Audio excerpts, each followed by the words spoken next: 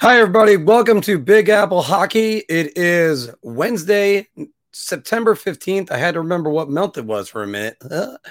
But I'm, of course, your host, Mark Williams.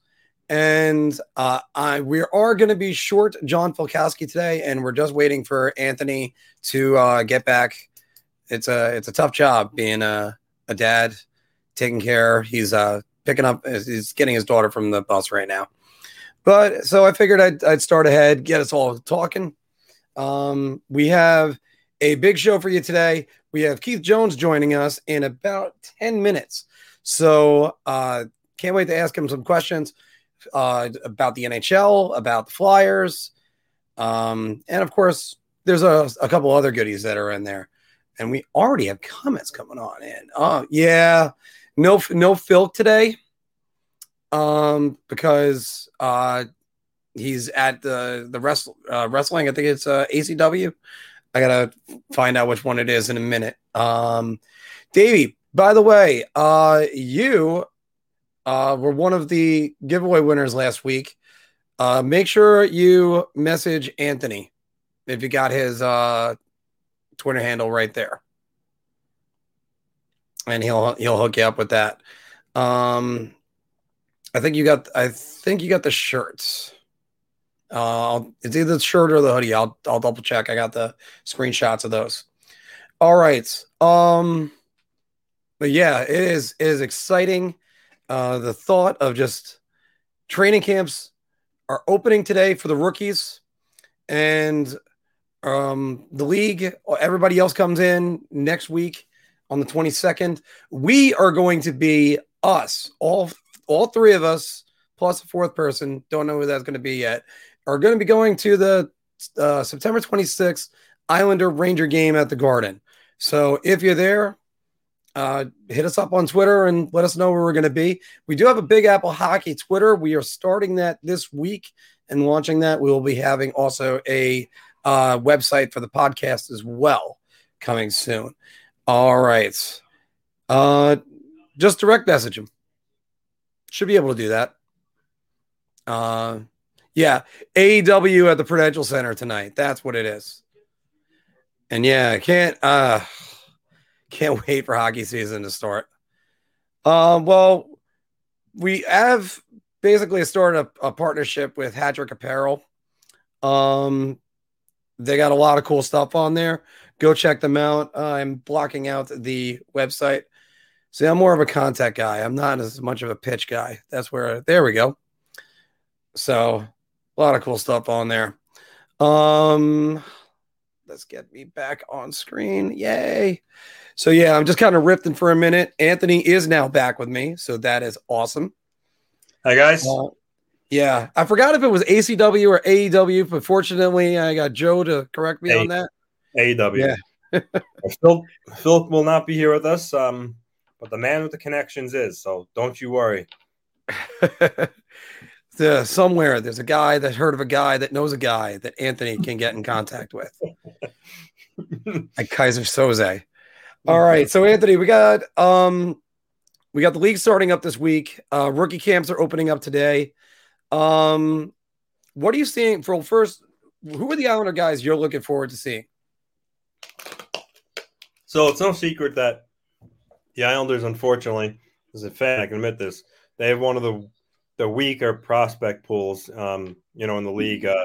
Altu Ratte, who they drafted, looking like could be a real steal. I mean, at one point he was supposed to be like first overall before the pandemic started, and then, he fell. But anyway, he'll help. But for the most part, a lot of the prospects have graduated to the main squad over the recent years. Wallstrom, Dobson, Sorokin.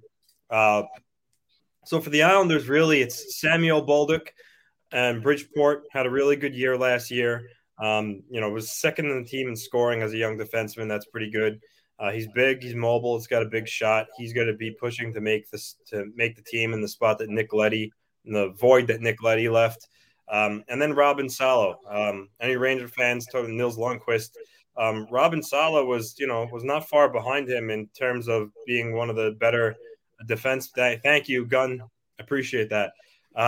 He was one of the better defensemen in the Swedish Elite League. He came over at the end of his season last year. Of course, he didn't play. He was more with like a Black Aces, but he's going to be in the mix too. So I would say those two. Simon Holstrom, who they took first overall a couple of years ago, I thought he was a reach. Still hasn't really developed like he should have. Those are the main three. But I would say the one that most chance of making the team is Anatoly Golishev. He's been playing in the KHL for Automobilist. He signed last year and came over. He's actually listed as a restricted free agent right now, but he's one of those guys along with Michael Del Cole and Travis Zajac that Lou has apparently re-signed, but there's no terms or official announcement on. So those are the guys for the Islanders you got to watch out for going into this season. No surprise on my number one guy that I'm looking forward to seeing is Nils Lundkvist. Yeah. We've been told many stories about this kid in the scouting reports and everything. And so far, I mean, just in his interviews, he looks like he's going to be something great. So hopefully he lives up to that hype because he's fast. He's got offensive instincts and he can shoot. And I think, for really any hockey player, but more so a defenseman, if you're quick and agile, you could walk the line, get your shot through, have the vision for that. You have a chance of being an effective defender in the NHL. It just comes down to being able to play in your own zone if you want to be a true elite defenseman. So high expectations for him for sure. I'm curious to see if the Rangers are going to give him actual spot in their top six or just be like a healthy scratch to start. But I don't think a young guy is served by sitting in the press box. So I think for him, you either got to make the team or he's got to play elsewhere where you could play every night. But he definitely could fight for one of those bottom pairs for now. I mean, Jared Tenorti, Patrick Nemeth, Boteto, those are the guys he's going to have to be better than to earn a spot because, Trouba, Adam Fox, Lindgren, they have spots locked down. So it's just a couple of spots he's competing for. I think the modern thing in the NHL is that they get the puck out of the zone and moving it up to the forwards. Mm-hmm. And I think he's going to probably hit the ground running with that. He's got to be better than Patrick Nemeth. He's got to be better than Jared Tenorti. That's really the guys that I'm looking at with that. I mean, there were a couple other guys, Payunemi, I want to say. I think Hendrickson is going to be here, but I don't know if he's going to be playing. Statboy Steven over at Rangers Review on Wardy NHL was good to help us out with that. And hey, Dave, and it's he's got a contract situation with Frölunda, so he's not going to make the roster. But I wonder if he's going to play in any preseason games. But again, sure he will. This is the time you want to give those guys looks. Yeah, preseason, see how far away they are. It's a good evaluation tool. Now, since we got a few more minutes, what's one of the things you always look forward to in every single preseason? Line combinations. A lot of teams test out who try to tinker with chemistry, see who meshes well with the others. That's something to look out for. And then the obvious one, the play of the young guys. Like I just said, this is where you gauge to see how far guys are away. If you think they're able to compete at this level, that's the biggest thing. So, a lot of these guys, it's a good barometer to say, okay, well, he needs another full year in the AHL or he needs to be sent back to junior for another year. Happened with Barzell before his rookie year. He got a little bit of a cup of tea. And then he got sent back to juniors, and it did wonders for him because he came back that following season and, had 85 points. So sometimes just not the right time. We need more time. So that's something that, is very telling early on in preseason, I think. I think it's also you were talking about the young guys. It's where guys get to announce, hey, I'm going to be here and I'm going to stay here. One of the guys I think about with that was Derek Stepan. Derek Stepan, when it was his first preseason, I think it was 2010. September 2010. He beat the former Columbus goalie. I want to say it was Pascal Leclerc that just barred down in the corner from the blue line, and I just went, this kid's got an NHL shot. So let's see about this. What blockbuster trade can you see going down? And that's something I was going to say. We'll get to that a little later, but I saw that and definitely wanted to point out that won't be missed. We'll be talking about that. I know Yeah, Keith. we got a lot in our Bar Talk segment. We're going to be skipping over honest press conferences once again today. Yeah. We We still are gotta going to be do, start tinkering with the schedule in the next couple weeks, yeah. where we'll be bringing you more shows, but they're going to be shorter. So Yeah. that's where the good news is and the bad news is on that. Yes, Dave, that's right. He actually said this, I believe, on Rangers Review and when he visited with Philk and me last week or 2 weeks ago. 2 weeks ago. Yeah, it was right after you left for a little bit. But yeah, I love the preseason. Are they still doing the Kraft Hockeyville? I haven't heard anything about it. I Yeah. usually see advertisements about it. Haven't heard anything about it. Because that's a shame if they stop doing that. Although you get all your preseason games over in Bridgeport, correct? Yeah. Yep. That's where the Yeah. home games are. See, that's what I like about baseball's spring training / preseason. But you know what? We're all going to suspend all that because we have our guest, Mr. Keith Jones, NHL analyst. Keith, thank you very much for joining us today. Glad to join you guys. How's everything going there in New York? Good. Beautiful day out today, enjoying what's left of the summer. So, but congrats. I saw TNT announce their broadcast team. You're going to be part of the On Ice crew, so that's awesome. Congrats. I'm looking forward to getting started.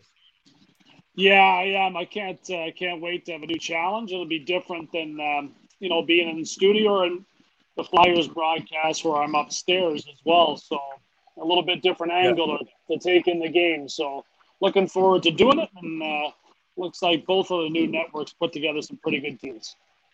So Keith, speaking of the Flyers, they were really active this offseason. You know, you have the trade, the swap of Atkinson, Voracek, the trade for Ristolainen, Ryan Ellis. What do you make of the moves that they made, and how do you really see them stacking up in the Metro heading into this season?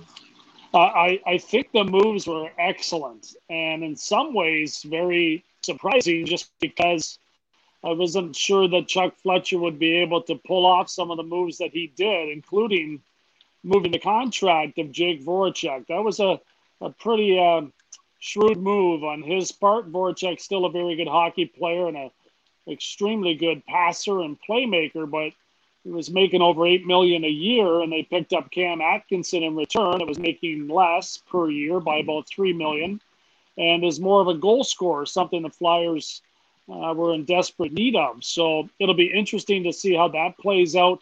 The most important thing he did was improve the blue line.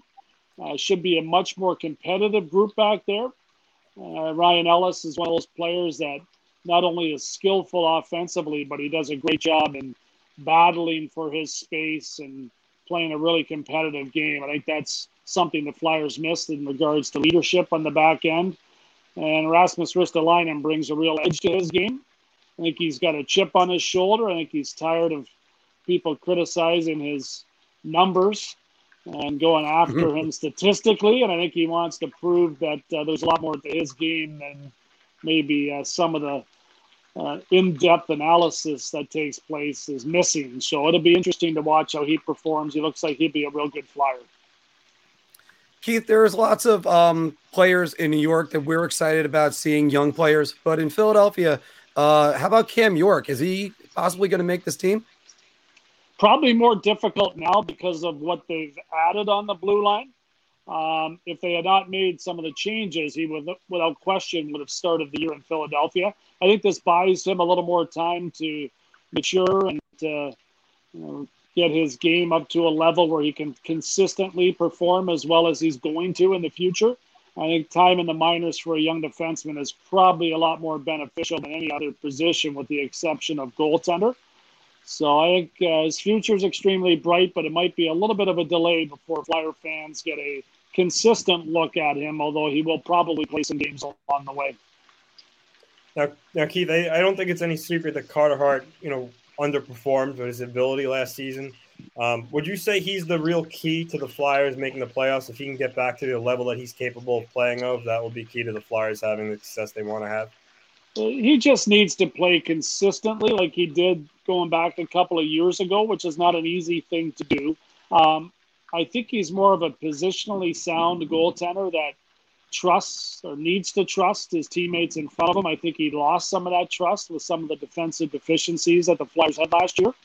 I think you're going to see much improved numbers on his part, and I think his overall confidence is going to grow quickly just based upon what we saw 2 years ago. And I think the drop-off last year was a lot more to do with the entire team than it was with Carter Hart as an individual, but that can be very tough on a young netminder who has not had enough NHL experience to kind of deal with some of the adversity that he dealt with last year.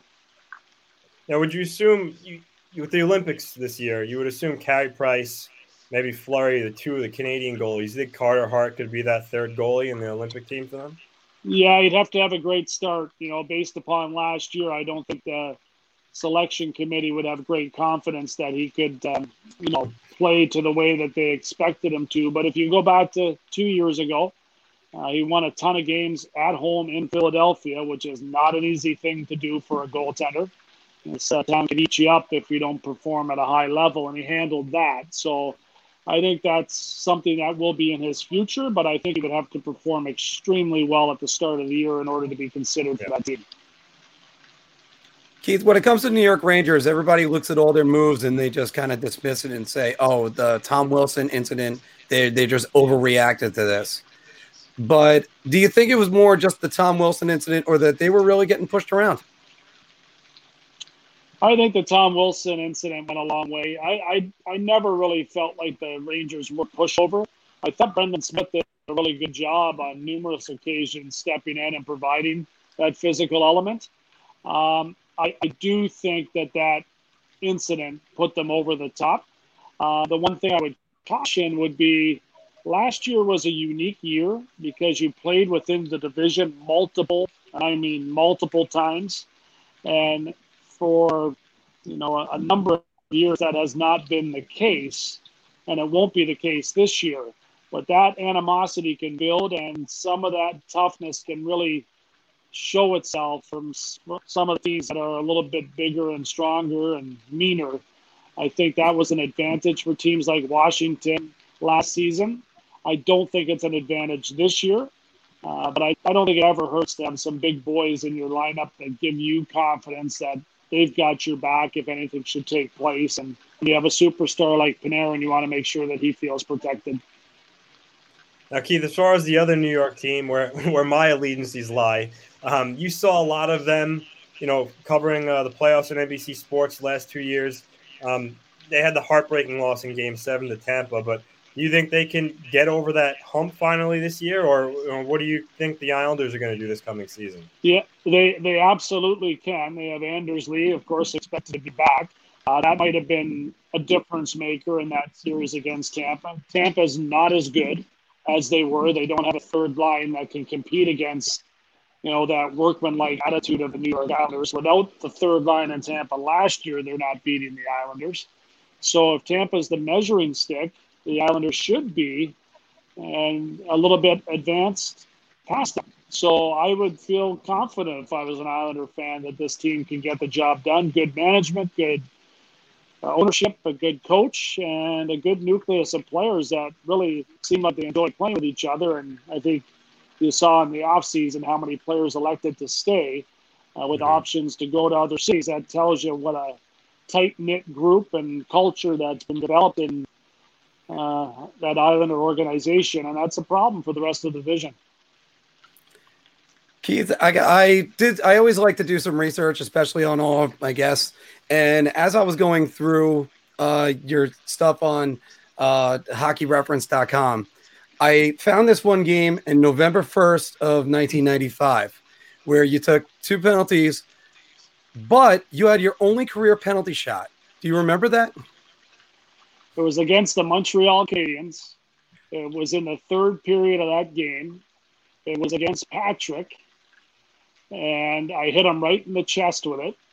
I was nervous I was going to miss the net, I hit him in the crest.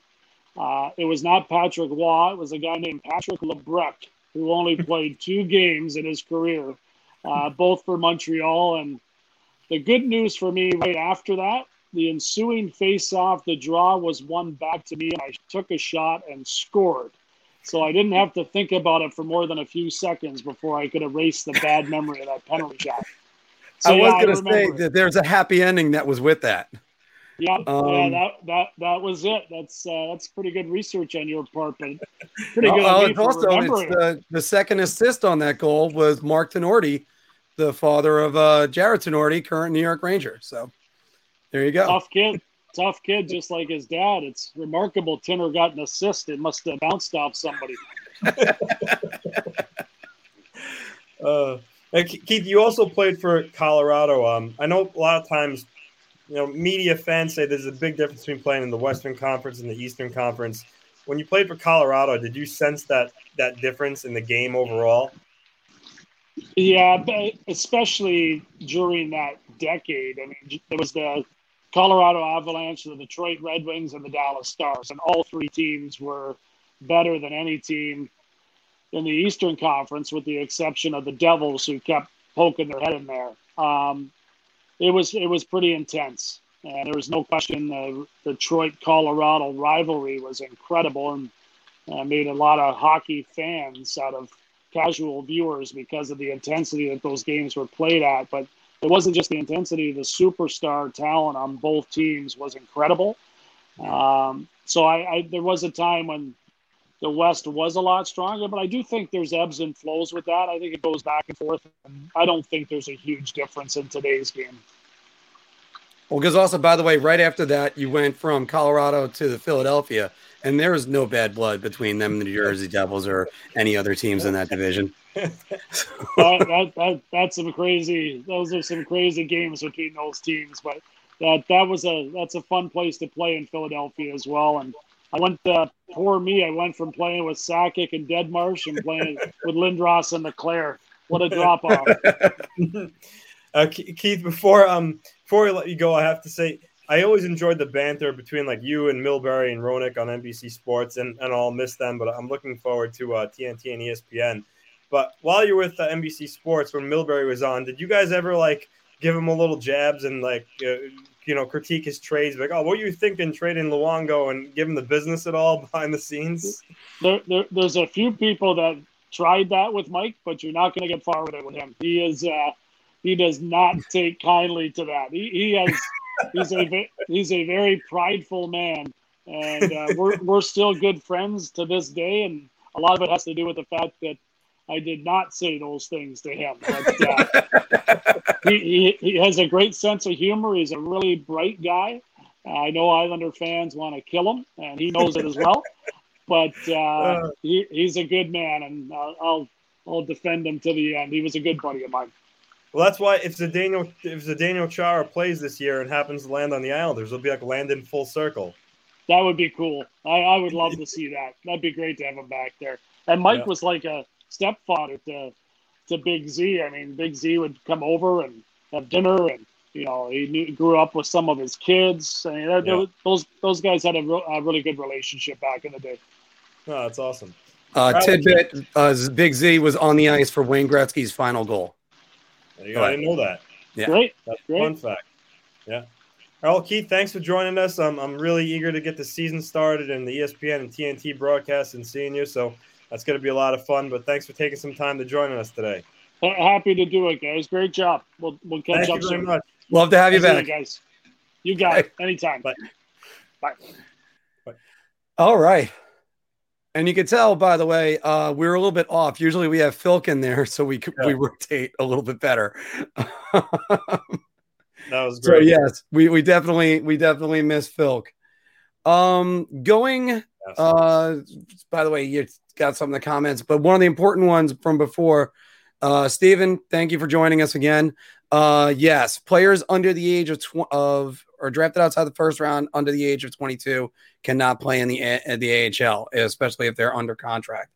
So, we were just talking about Nils before, just his presence on his interview and how excited we are for that. we are going to switch gears, going to some of the other headlines made around the league right now. There are 5 key RFAs that are unsigned in the NHL right now. And you can look at this list right here, Anthony. It's almost like tectonic plates that are shifting. Who do you think is going to be the first one, and who do you think is going to be a holdout? Well, the one I wanted to lead with that I put in the rundown was Kirill Kaprizov. And I'll play the role of John here for a minute, Mark. You spelt Kirill wrong. It's Kirill. Hold on. Ki. How does it go again? Kirill. But I thought I put on 2 L's. I got 2 L's. Krill. No, you had Ka. Oh, that's right. There it is. Yeah. Kirill Kaprizov is the main one. I think he's the most intriguing one. Hold on. I heard Anthony is a good friend of my in-laws. That's interesting. I wonder who. There you go. Hey, this is a small world. Yeah. Let Mark know. I'll tell you about it. I told you a story about AZ smoking cigars with my cousin in Arizona. So there you go. There's another one. But Kirill Kaprizov, Michael Russo, who's the beat writer from The Athletic for the Wild, reported a couple days ago that contract talks between him and the Wild have became contentious again. And then after that, Bill Guerin reported that talks are really slow right now. There's not much that's going on. I think the issue here, I think it's always been with Kirill Kaprizov, is the term. He wants to follow the model of Artemi Panarin. And I don't think he wants to, not that he doesn't want to be in Minnesota. I just think he wants to eventually reach the point where he can pick where he plays by reaching unrestricted free agency. And he doesn't want to sign a long-term deal at Minnesota, and that's the holdup.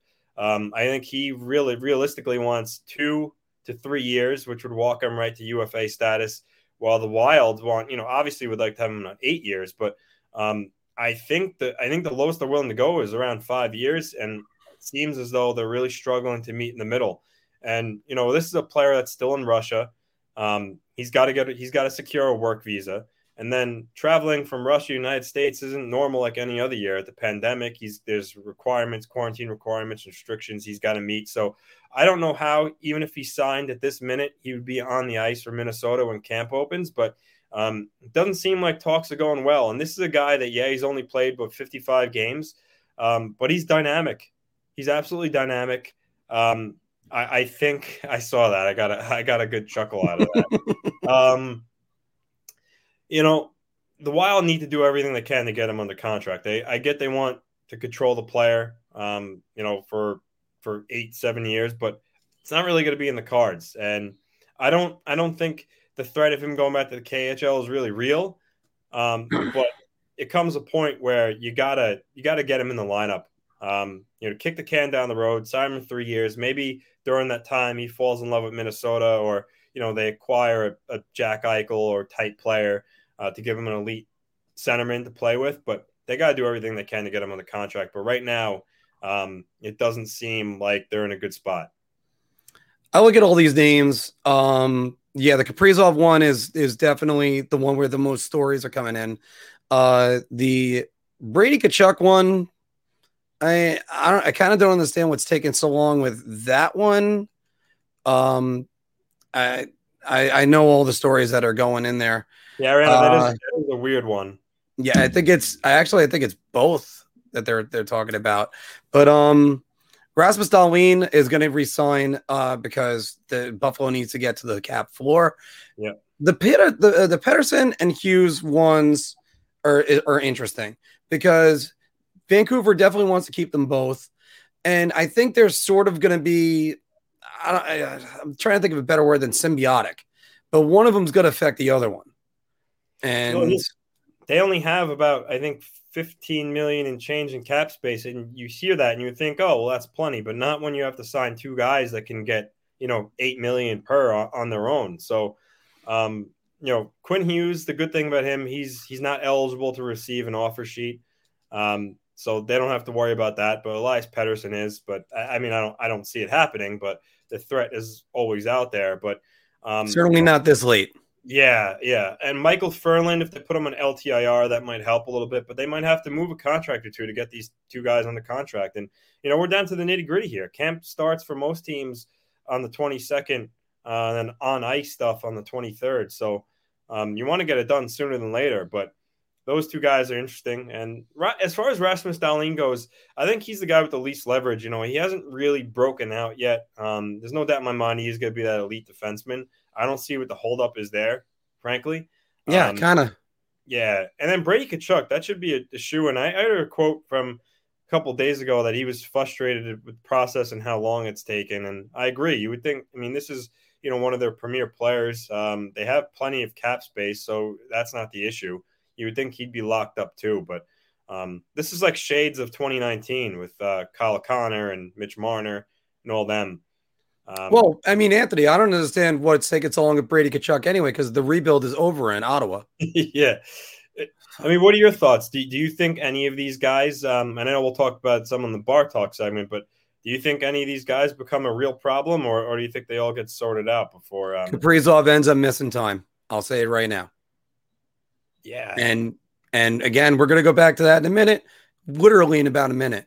That begs the question. Do you think does it come a point where Minnesota trades him? And I think I brought this up maybe a month ago on our show, but does it ever come to that point?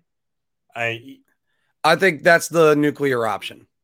I don't think they trade him anytime soon. He's a young asset, just won Rookie of the Year. He's a dynamic player that could change any game, any moment. Hell, he changed the Vegas playoff series, I thought. Yeah. And he performed pretty well. And that's like I said, nuclear option. That's when you want to just do Armageddon and get rid of everything right now. Yeah. You know what? They're a team that is kind of always stuck in mediocrity, really. Marco Rossi, Matthew Boldy are going to be good players. So I think the future, they do have a future there. They just need to get Kaprizov locked up. Yeah. All right. So what do you think about the RFA situations? Are any of these guys going to miss time? Is any of them worthy of an offer sheet? Elias Pettersson, but any other ones are worthy of an offer sheet right now. Can't offer sheet Quinn Hughes, so don't try that one. All right. Let's get to the Bar Talk segment. This is the second week in a row that I'm going to take a shot. I'm just going to make sure that there's a pause right there when I edit this later. I'm going to take a shot on this one. I'm going to say beer. I'm buying everybody around on this. Oh my God. Well, welcome back to our Bar Talk segment for Big Apple Hockey, where we gauge our confidence on NHL topics based on our choice to drink. Do you need a beer? It's so. Do you need a shot because you're just like, oh? Or are you buying everybody around because you're so confident? And I'll start off with this one. Nils Lundkvist will be on the New York Rangers opening night roster, and I'm buying everybody around on that one right now. Here's the reason why. I think it's because he's going to impress everybody. I think he's just going to completely blow the doors off all of our expectations. And there's also no pressure on him. What are you going to do? Put him on the top power play unit? That's where they got the Norris Trophy winner right now. So I think he's going to come in, dazzle everybody in this preseason. And I don't think I'm going to be wrong, but I really hope I'm not going to be wrong. Anthony. I'm going to go beer. I think I think it takes defensemen longer to adjust to the NHL game than forwards. It's always been the case. They take longer to develop. There's exceptions to the rule. But I think the Rangers are in a situation where they don't absolutely need him to come in right away and produce. I think sometimes certain players can benefit from playing in the minors or whatever the case may be. I think he has the skills to make the Rangers. There's no doubt about it. But if he's going to play, I think he's best suited playing top 4 minutes. If he's going to make the roster, do you really want him playing bottom 6 minutes? Yeah, you can and shelter him that way. Or they could do what the Islanders did with Noah Dobson. Noah Dobson made the Islanders 2 years ago, and the guy was a healthy scratch for the majority of the games, and he learned from the veterans, and that's a way to develop someone too. So that's a possibility. Really bright future for the Rangers. I think he will be a very, very good player. I'm just not 100% convinced he's going to play every night, so that's why I'm going with a beer. One thing I wonder about this, and I wonder out loud, if the pandemic actually helped his development, because they didn't feel a need to rush him. They didn't rush him at all.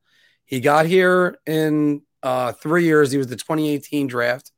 And you listen to his interview, and he just sounds like a kid that's matured very nicely.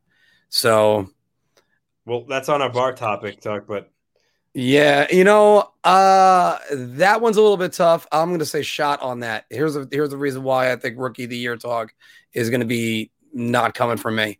And that's because he's not going to get number 1 power play time. There are other guys that are going to be Moritz Seider. He's going to be coming up this year. He'll probably get number 1 power play time. Well, actually, you know what? We'll get to that one in a minute because there's going to be other guys to talk about with that. The Sorokin-Shesterkin rivalry will ignite this season, Mr. LaRocco. You're going out of order on me, mixing it up. Well, I had to keep it with the Islanders and the Rangers first. Yeah, you know what? I'm gonna go round here. This is a situation where Sorokin's gonna be his first full year. He's gonna play more, so that naturally is gonna come into the equation. Then there's the situation of the Olympics. It's that third spot behind Varlamov and Vasilevsky is going to come down to likely Sorokin or Shesterkin. They're best friends, which adds a fun element to this rivalry here. Let's face it, I think they're both going to be elite goaltenders in this league.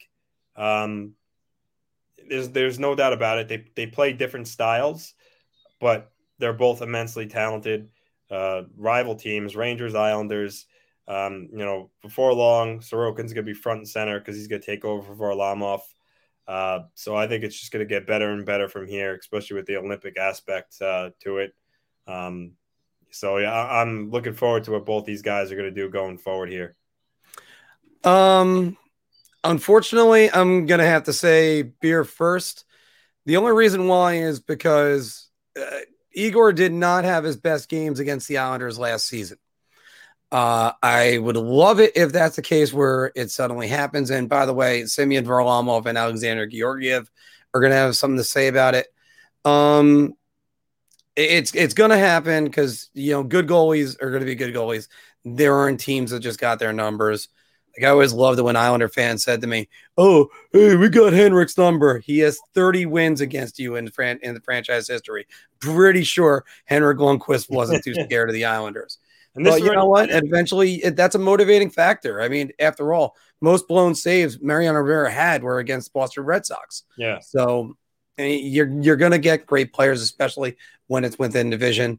And if it does blow up and it excites the rivalry, then great. Let's keep it going. I got this from because NHL on Twitter, I saw it was a couple of days ago. Had a picture of Sorokin, Shesterkin. It's like who gets the more wins, and then everyone's commenting on it. So that's where I kind of pulled it from. I think the answer on that's going to be Shesterkin because Shesterkin's going to get the starts.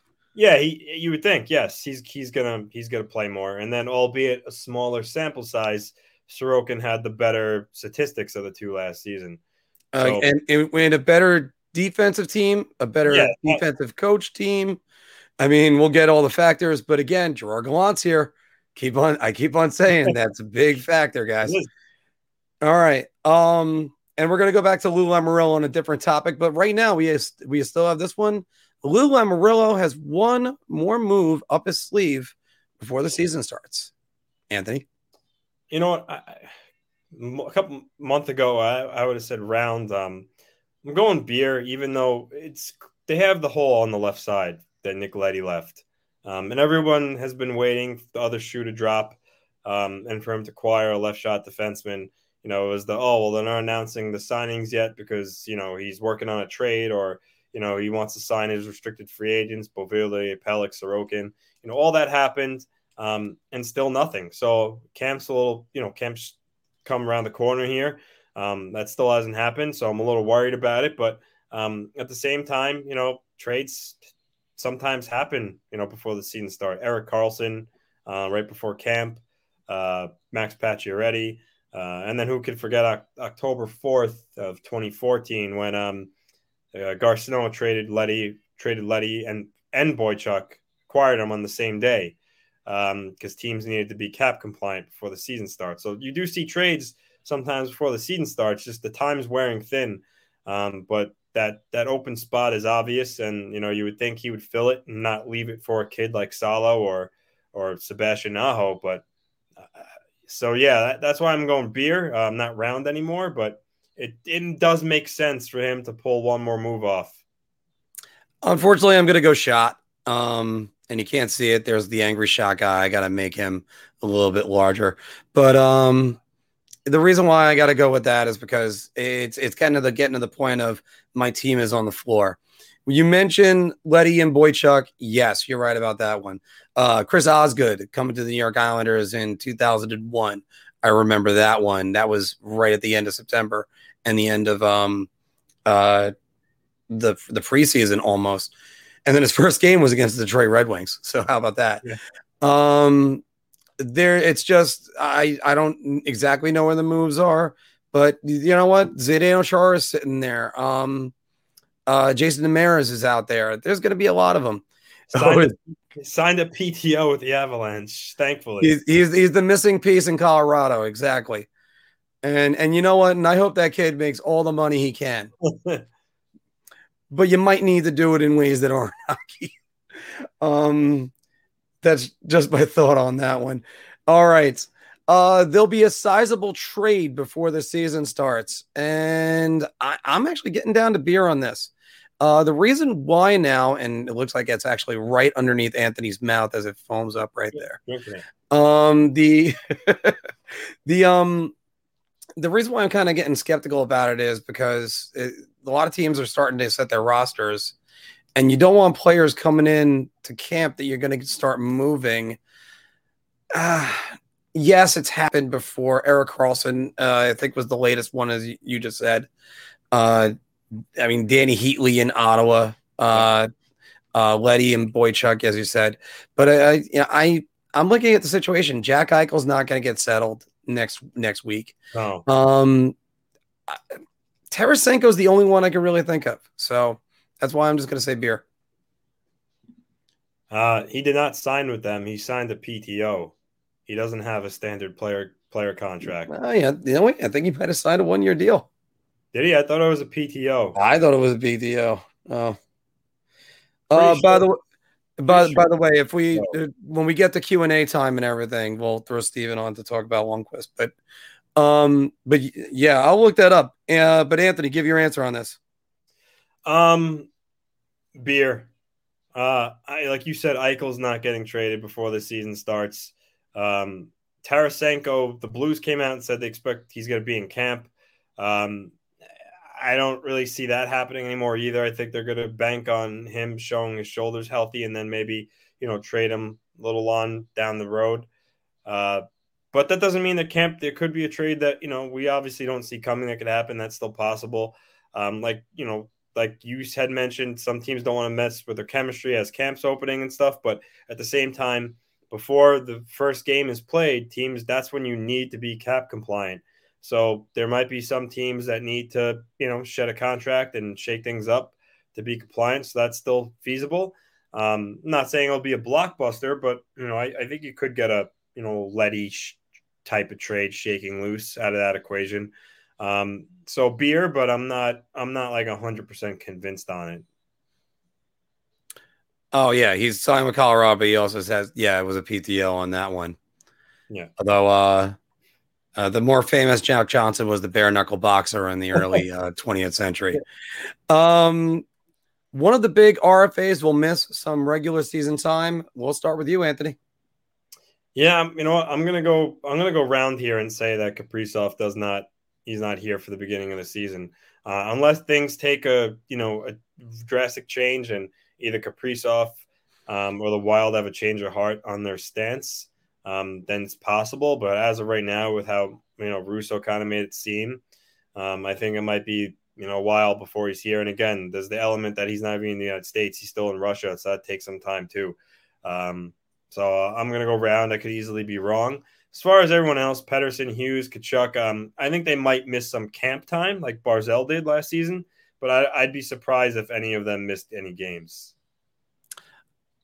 I'm going to go round two.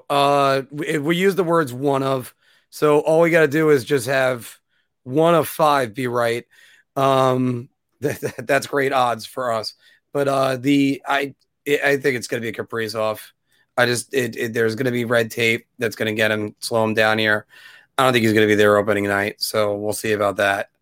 And it's a shame because it's going to be the first opening night in 2 years where fans are back in. Yes. And yes, by the way, Dave, the first black heavyweight. And a matter of fact, I'm trying to remember what the name of the Great White Hope was. But, I mean, Jack Johnson, he was a hell of a boxer.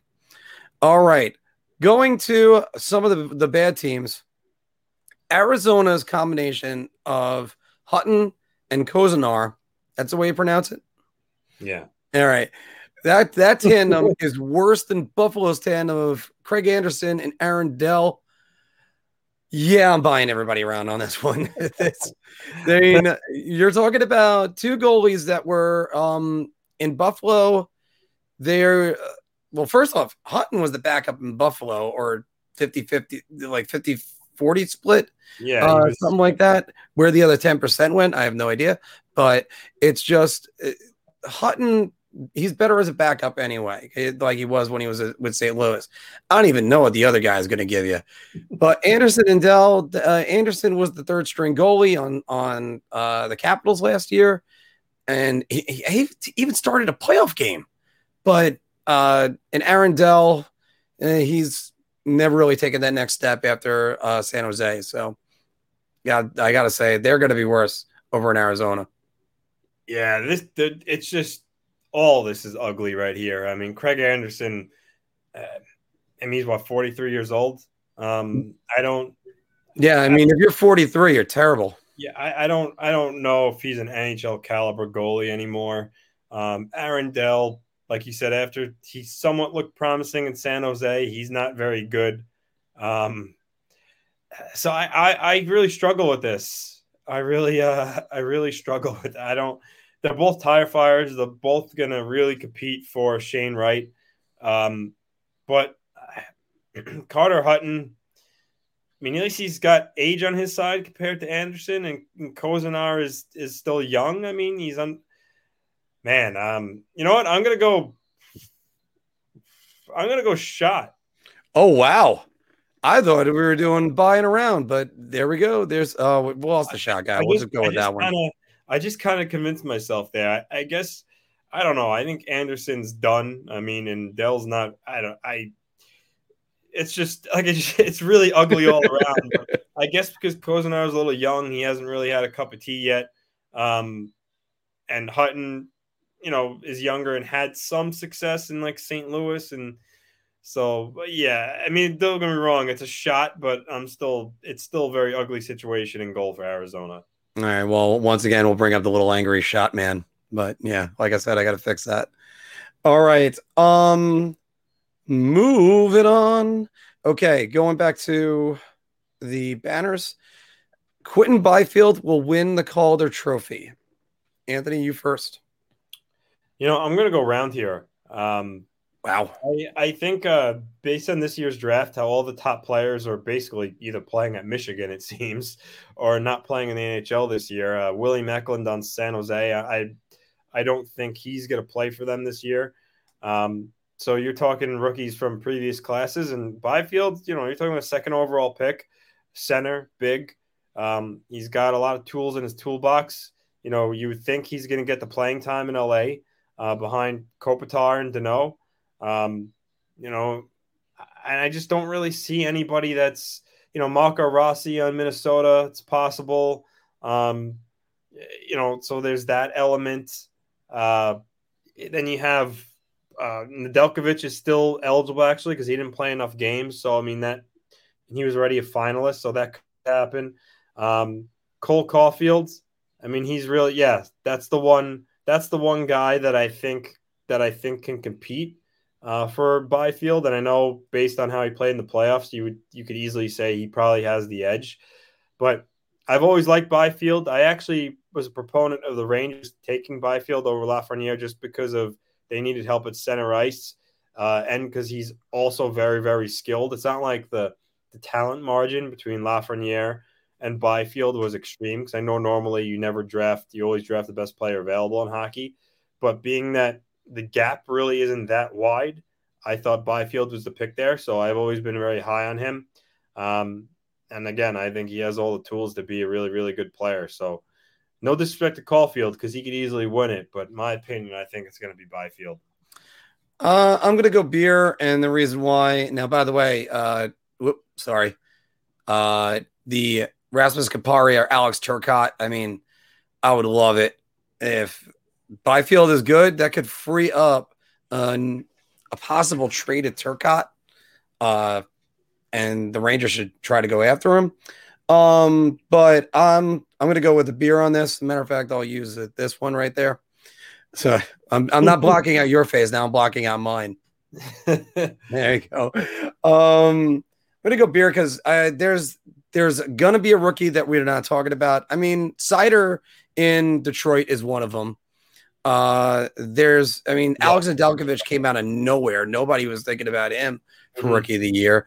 Vitaly Kravtsov, I believe, still has rookie eligibility, even though he played 11 games. So that's going to be interesting. And I just don't know if Byfield's going to get the playing time. Though. He's going to put up the numbers. He's got power play time stuff too. Sorry, go ahead, Andy.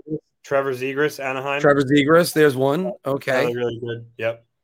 Yeah, I mean, because sometimes these guys win Rookie of the Year because they're on bad teams getting all the ice time. Yeah. So that's where you can always just look with those. But guys, what do you think? Think Nils Lundkvist is going to be on the New York Rangers opening night roster? Can he challenge Quentin Byfield for the Rookie of the Year? Sorokin versus Sestorkin. The rivalry begins? ? Lou got another trick up his sleeve. One of the UFAs going to be missing time. And of course, is there going to be a humongous trade before the season begins? Throw it all down in the comments below, just like this idiot keeps on telling you to. Yes. Anyway. So going back to one of the topics you had before, that we never really got to talk about.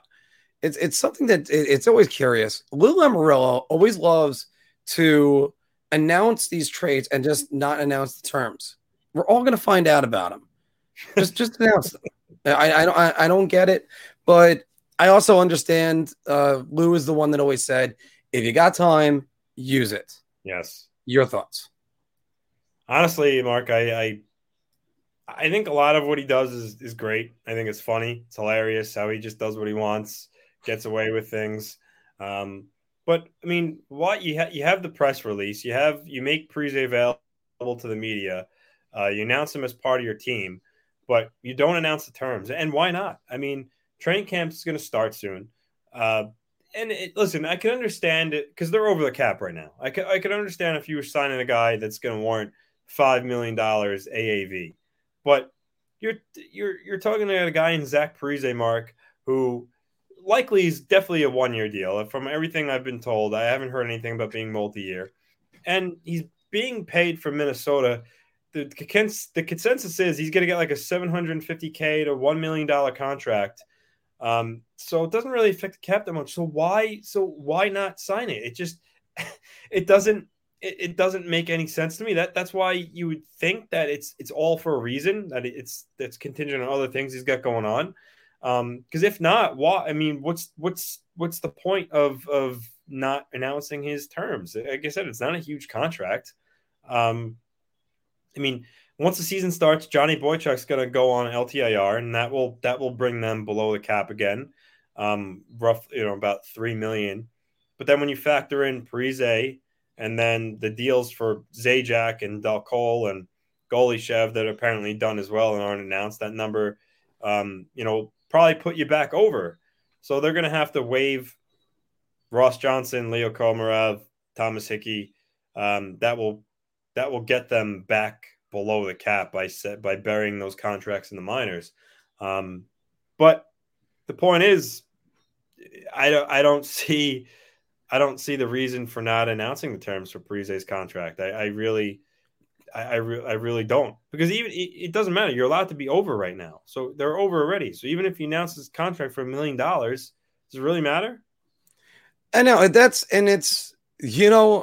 I don't feel bad for some of the us that has to try to cover this, that we're trying to figure out what's going on. The people I actually kind of feel bad for are the people at Cap Friendly, because if you look down here, it just says Zach Parise, UFA. He's on the team, but he's a UFA. They have no idea what's going on. They're trying to figure this out. But I mean, it's just like but you know what? Lou's a Hall of Famer for a reason. So I guess that's the reason why, if he was running my team, I'd trust him.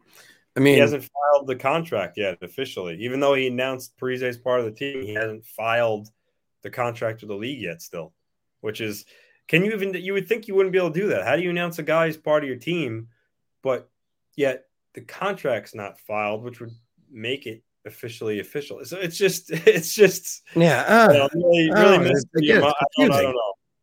I don't know. Mike, I actually think the Taylor Hall deal was announced a 1 year, $8.5 million deal, like from day one, with a no move clause. So I don't. It's just, it's one of those things, and that's why when we posed that earlier in the year of it being cap circumvention, because everyone else announces, is it or is it? Yeah. So since we haven't done the horse head joke in a while, here you go. There's the horse's head right in your bed. So that's what we just posed with that. Do you guys think it's cheating that Lou's doing that? Throw it all down in the comments below. By the way, of course, don't forget to like, share, and subscribe. I don't know now where Anthony went. And actually, Steven, I'm going to send you the invite on that.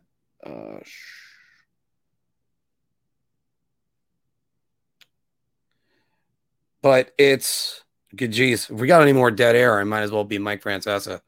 So sorry about that, guys. The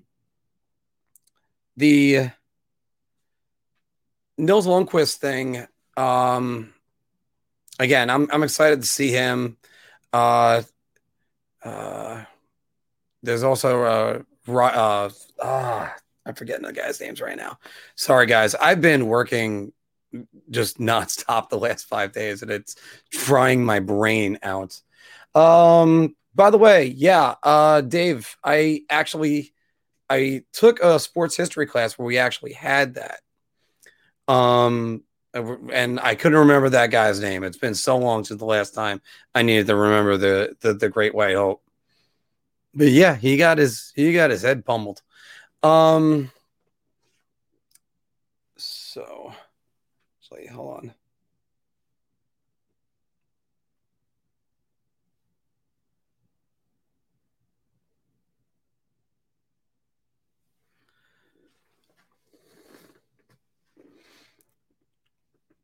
The dead air of again, Mike Francesa. Mike Francesa would just do dead air in the middle of sentences. So I know it's the Pope. I shouldn't say anything about him. And actually, Anthony, I'm going to bring in Steven for a few minutes. Sure. Okay. Steven, how you doing? Hi, guys. How are you doing? I'm good.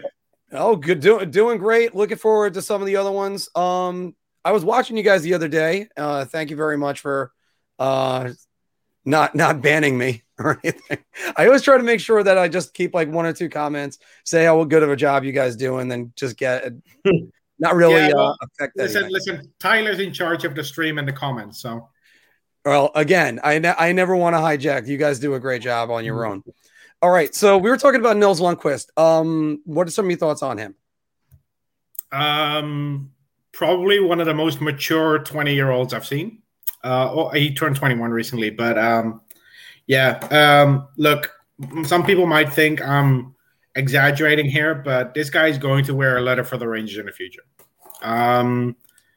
Alternate captain on Team Sweden at age 20, talking to his teammates in Luleå. He was a leader on the team. Players like Gustafsson, who played in the NHL, they look to him for leadership. And this guy is now in New York, ready to go. He was supposed to come over last year, but the pandemic affected that, unfortunately. Look, I think he's ready to step in, and he's going to start on the third pairing, even strength-wise, but I think he's going to get some decent power play minutes. I don't think Gerard Gallant is the coach that will have power play unit number 2 on the ice for only 5 seconds. I'm very excited for this. I've been looking forward to this moment for 3 years. Is Panarin going to be okay with that? Because I think on all of his highlights, he's playing in that spot that Panarin plays on.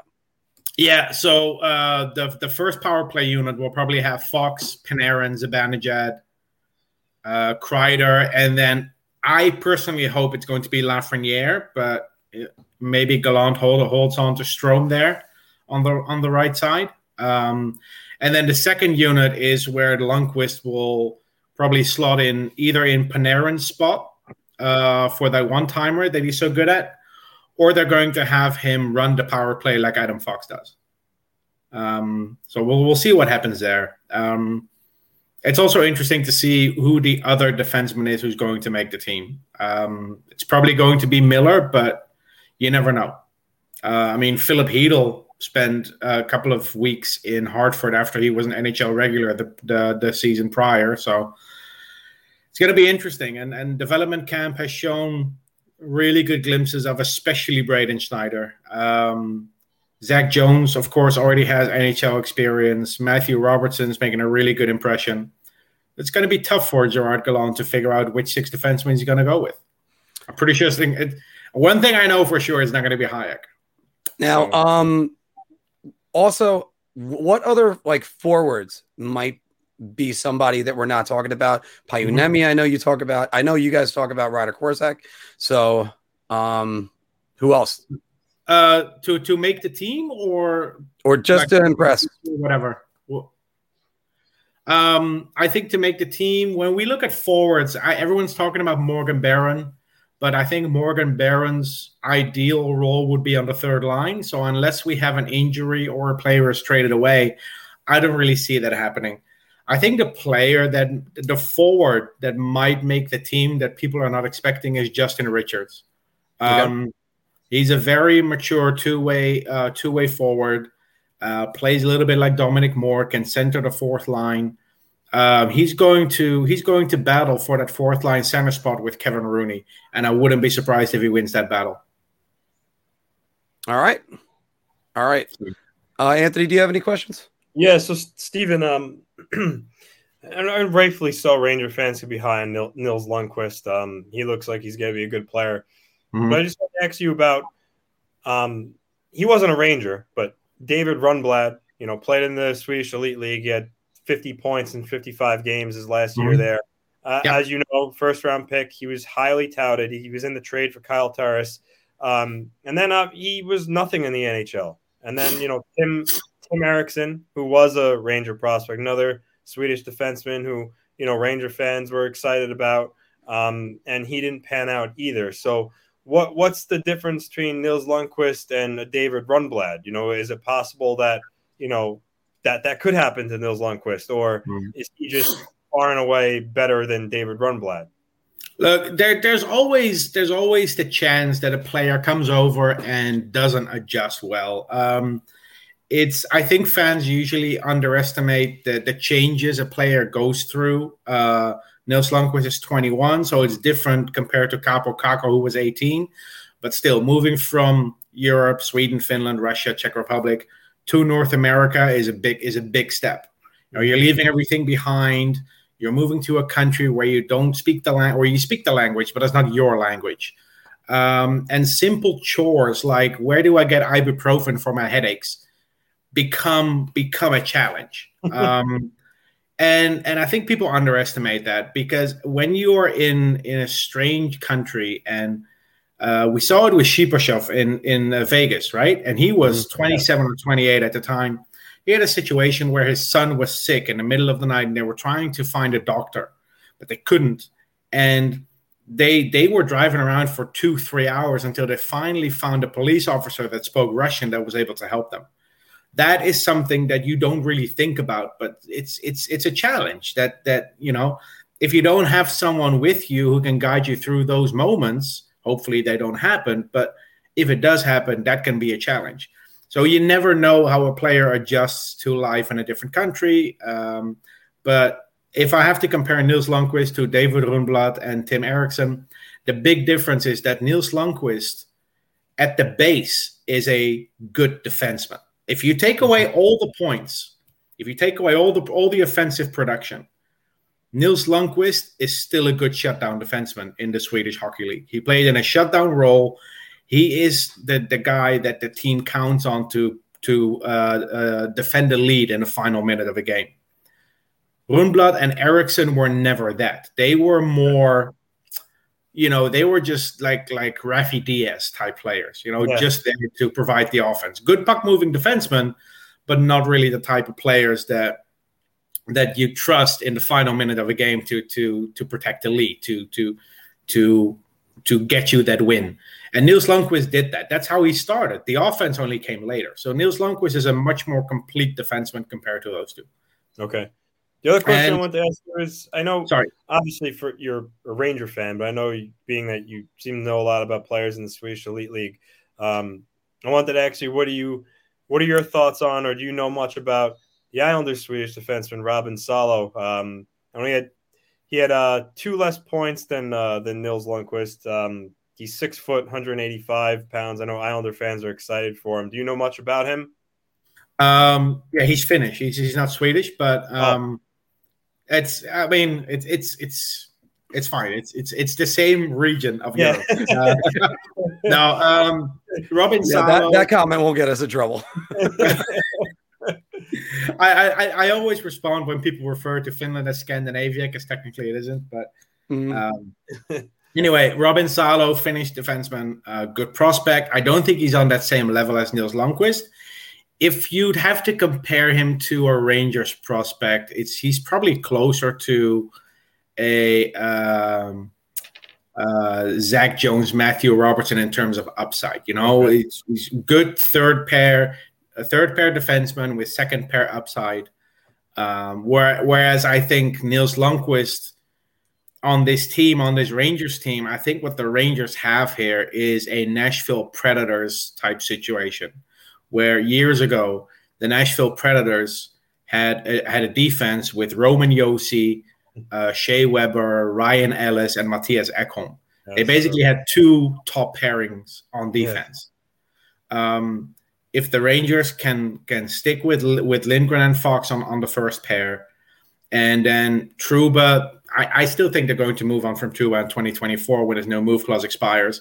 If by then you would have Lundkvist on the second pair with either Miller or Robertson or Jones, or maybe they pair Schneider with Lundkvist. There is some versatility there.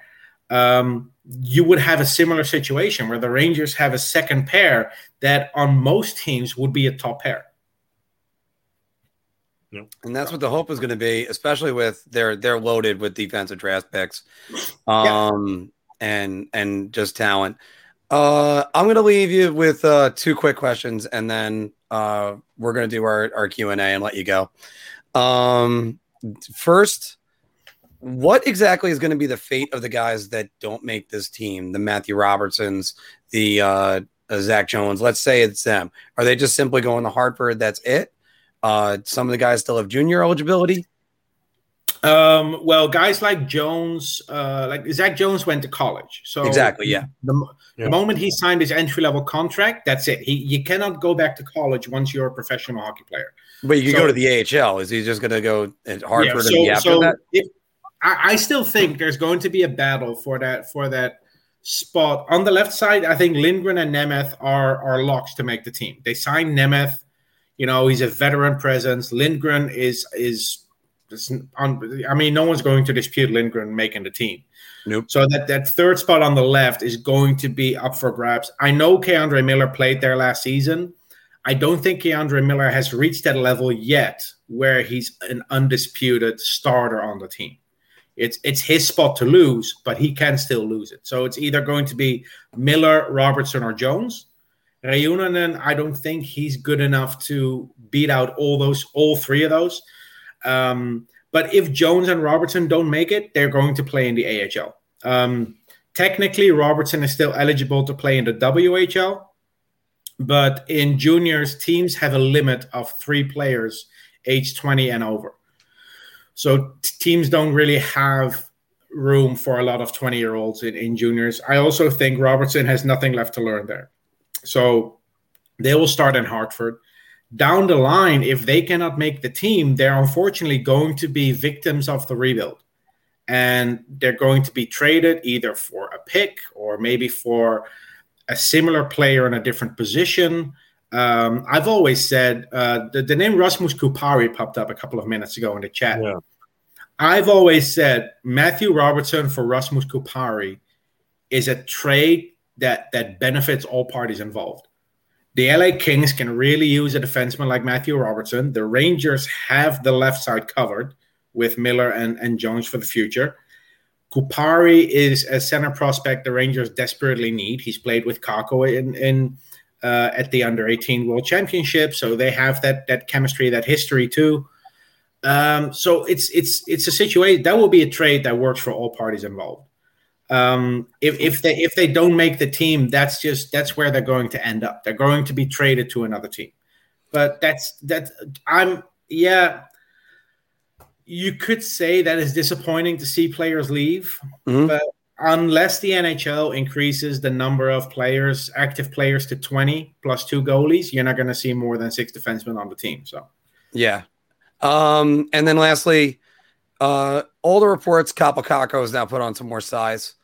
You think this is finally the year we're going to see him truly break out? Well, I think Kako had a strong season. I wouldn't call it a breakout season because the offense wasn't there yet, and that's what people ultimately will look at. But the strides he made from year 1 to year 2 were amazing. He was ranked, I think, top 10 in defensive metrics among forwards in the NHL. He was in the same ballpark as guys like Mark Stone in terms of defense. So that part of the game is really difficult to learn. If he can do that at age 20 already, I'm very hopeful for this upcoming season. He has had a very productive offseason. He worked out with several NHL players, including Mikko Rantanen, which Pierre Maguire pronunciation. And it's just the offense that needs to get there now. I also think under Gallant, he will have a little bit more freedom.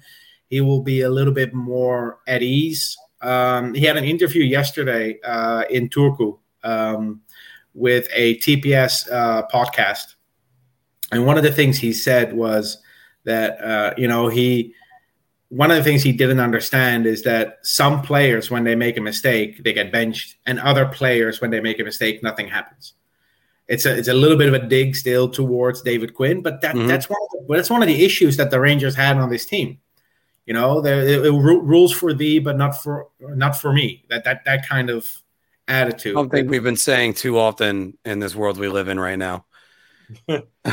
Yeah, and it's frustrating for the players as well because they don't understand why, like especially a kid like Kako, whose first language isn't English. So the explanation he gets from coaches, you already have a language barrier there. and then you see players who play far worse than you in a game, and they're out there defending a lead. They're out there on the power play on a penalty kill, and you have a puck bounce off your stick, and you're benched for the last 8 minutes of the game.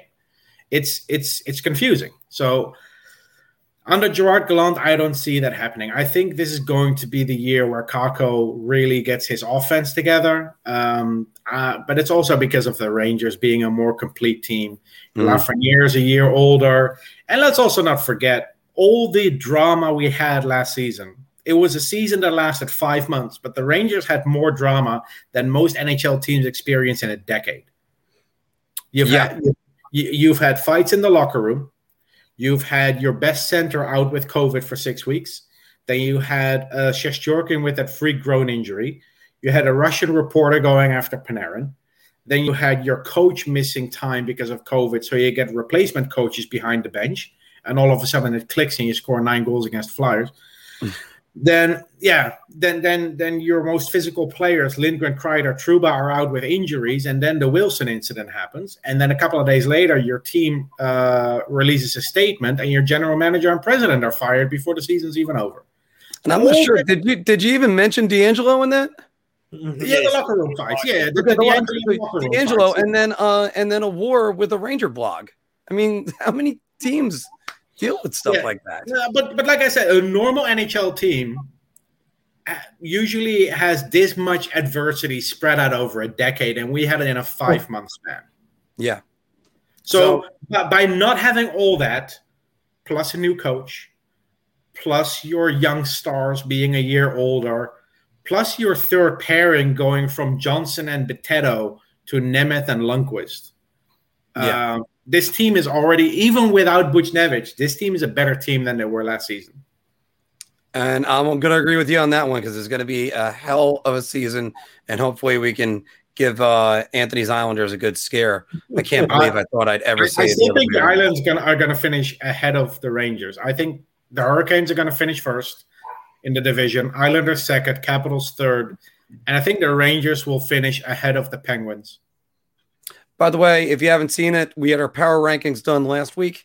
I was actually one of the people that still have the Hurricanes up ahead, although I don't love their goaltending. I had the Rangers and the Penguins. Phil didn't, but right. Yeah, that's where the Hurricanes haven't had good goaltending since, well, I guess the goalie before Cam Ward. Artur Zerbe? They haven't had good goaltending in the salary cap era. Yes. But their defense makes up for it. You don't need an elite goaltender if your defense takes away high danger scoring chances. Yeah.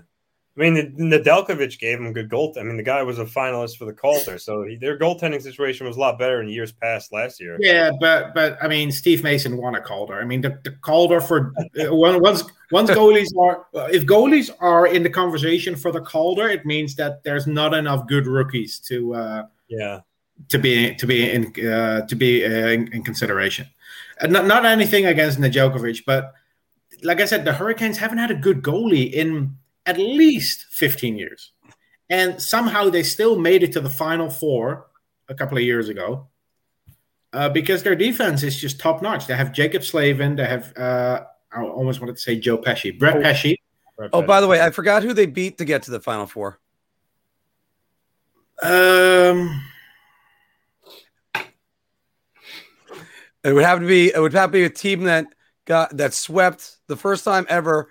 A team won an overtime game 7 and beat a team that swept someone in the first round and then swept that team. So that would be the I remember it was a sweep of two. I had to get a jab at Anthony, and he realized that too.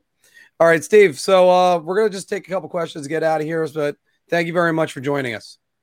Thanks, You're Steve. welcome. Oh, by the way, what time is it in Ireland? It's 10:25 p.m. 10:25. That's a It's trooper. still early. Joining us at 10:25. It's still early. I'm happy I'm only 5 hours ahead of you guys now because in Vienna it was 6, which means I can watch the Ranger games at midnight instead of 1 a.m. By the way, did you ever listen to the Billy Joel song Vienna? No, I'm more of a fan of the Ultra song Vox Vienna, Ultra Fox song Vienna. All right, I'll have to. You know Ultra Fox, right? No. I'll send it in our group chat. I'm going to share that song with you. It's I'm pretty sure there's people listening here who go, "Oh yeah, that's a good song." Okay. All right. Great. Look forward to hearing it. All right. And of course, watch Steven on Wardy NHL and the Rangers Review Show. Yeah. Again, quick. Yesterday, I published my Ryder Korzak interview. Nice. Is that on the channel, or where do we find that? No. It's I share it on Twitter. It's on foreverblueshirts.com. Okay. Part of the prospect interview series. And the interview that Capo Caco gave today, if you go to my Twitter page, you can find a transcript. Everything's translated from Finnish to English. Okay, that's fantastic. We had nothing better to do today. All right. Again, Steven, thank you very much. Thanks, Steve. Okay. So can't wait to actually get to see a Ranger game with you. All right. All right. So by the way, we're going to take some Q&A today. It's going to be a fast show today because a lot of us, we just we got this regarding Carolina's D. There's these with Slavin and Pesci, it's still good, but they lost Dougie Hamilton. They got Anthony D'Angelo and Brendan Smith, who aren't particularly good defensively. They lost Jake Bean. He went to Columbus. Their defense is still good, but it's not as good as it has been in years past. Yeah, and you still got Brady Shea on that team, and although I like Brady Shea when he came in, it's just I don't particularly I don't see the upside in him anymore. You can't you can't say turnover without Brady Shea. I think that was a joke we were saying for a while. And their goaltending's weaker. I get that their forward group is really good. Aho, Teravainen, and Niederreiter, and Trocheck, and Nikash, and Svechnikov. So that's going to carry them for sure. Oh, but Freddie Anderson always has pretty good save percentage. And then the question is he going to have – is that going to translate moving to a different team? Yeah, I've never been a fan of Freddie Anderson. Yeah. Yeah. But – by the way, AZ, I was telling the story about how you were on with or that you were having a cigar with Mickey the other day. So that was great.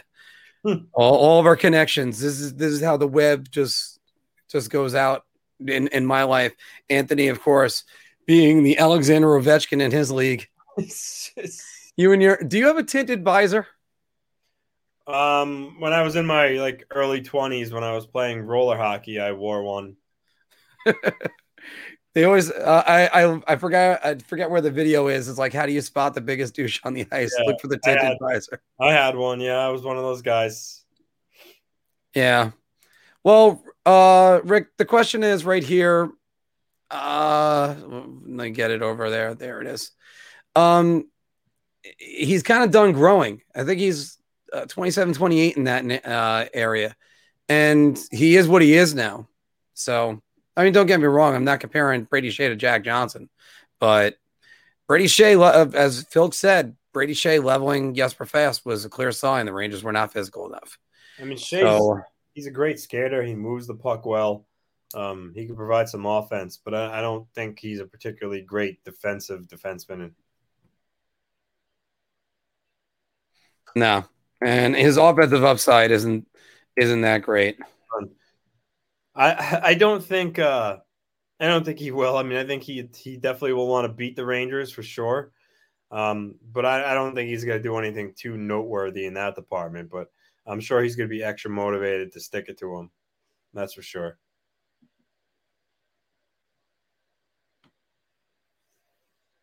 And I just had to get a quick plug in there. You know what? I don't know if D'Angelo is going to translate over.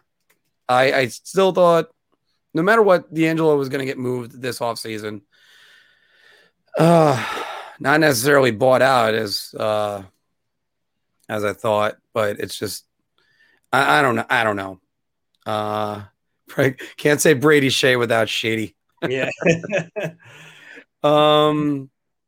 I think Brady Shea's legacy is first Brady Shea's legacy as far as hockey goes is that Saturday Night Live sketch where Chance the Rapper was on, and he tells the guy to turn around, and he goes, "That's an S, a K, and a J all in a row." No, I'm not saying that. But to D'Angelo, D'Angelo's got to be on his best behavior in a lot of ways.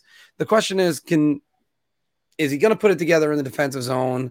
Because the Rangers were able to overlook some of his problems because he was putting up the points. So I don't think it is. Yeah, there's that one early as well. Yeah, I think the Kings, they have a great future. I mean, Kopitar is still playing at a high level. Then you have Byfield, Turcotte, Parry. Adrian Kempe has been a good player for him. Drew Doughty, he's what he is. I mean, he's still a good defenseman. Cal Peterson in goal. I mean, I don't know if he's a long-term answer, but he's decent enough. Quentin Byfield, and you added Deneau, you added Victor Arvidsson. So, yeah, I think the Kings will definitely be better this year and going in the future. And Ottawa as well.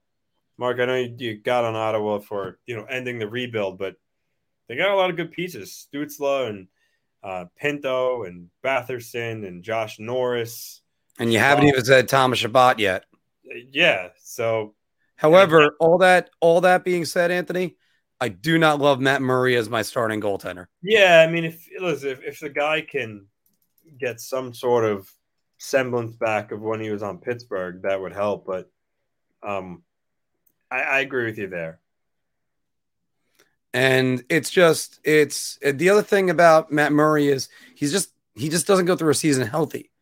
And he was okay. I mean, I'm going to look at his numbers right now. So pulling him up. But that's just where I wonder about that. I wonder if they got the coaching. I wonder if you could say I was ready to say the Rangers rebuild was over. But you know what? I don't have the evidence for that. Yeah. I was going to say that last year. And no, it wasn't. And here he was last season. 27 games played, 10, 13, and 1. That's not a goalie screaming, ready to go back to his 2019. This is 2019. This is his 4th year in Pittsburgh. 50 games played, 29, 14, and 6. And his save percentage in the last 2 years has been under 0.90. So, no, I'm not. Yeah, I'm not thinking he's the answer in net. And if I had to check cap friendly, because Ottawa discloses their terms, he's signed for a pretty hefty penny.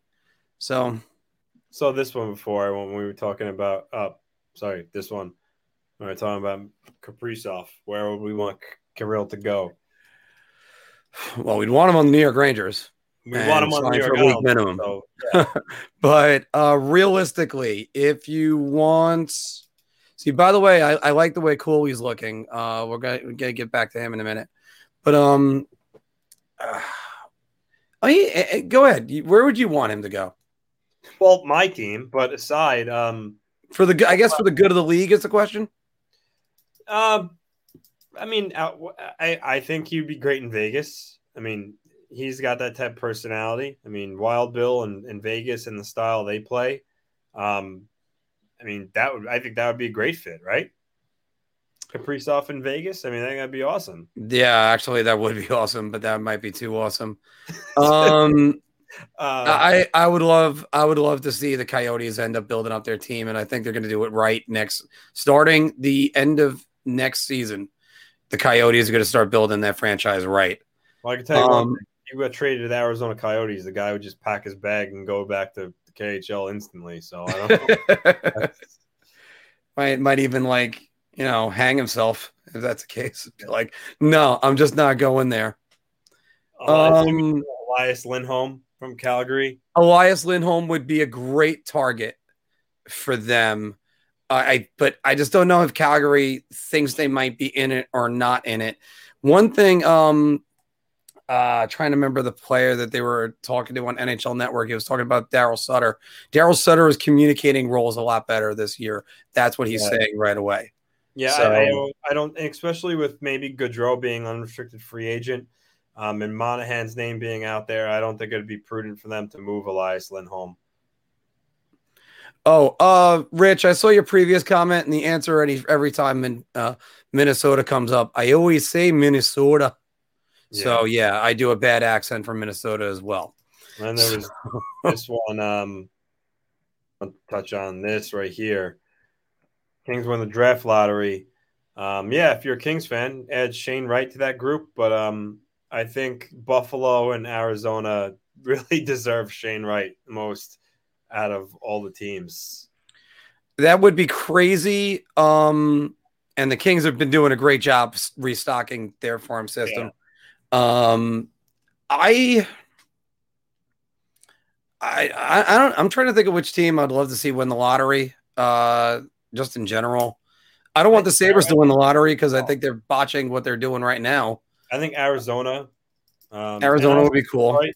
Detroit, when they got screwed to that first overall, they really needed it more than anything, and they fell to like what 5th or 6th, and they were miserable. That was they would deserve to get Shane Wright, but Arizona probably needs them the most.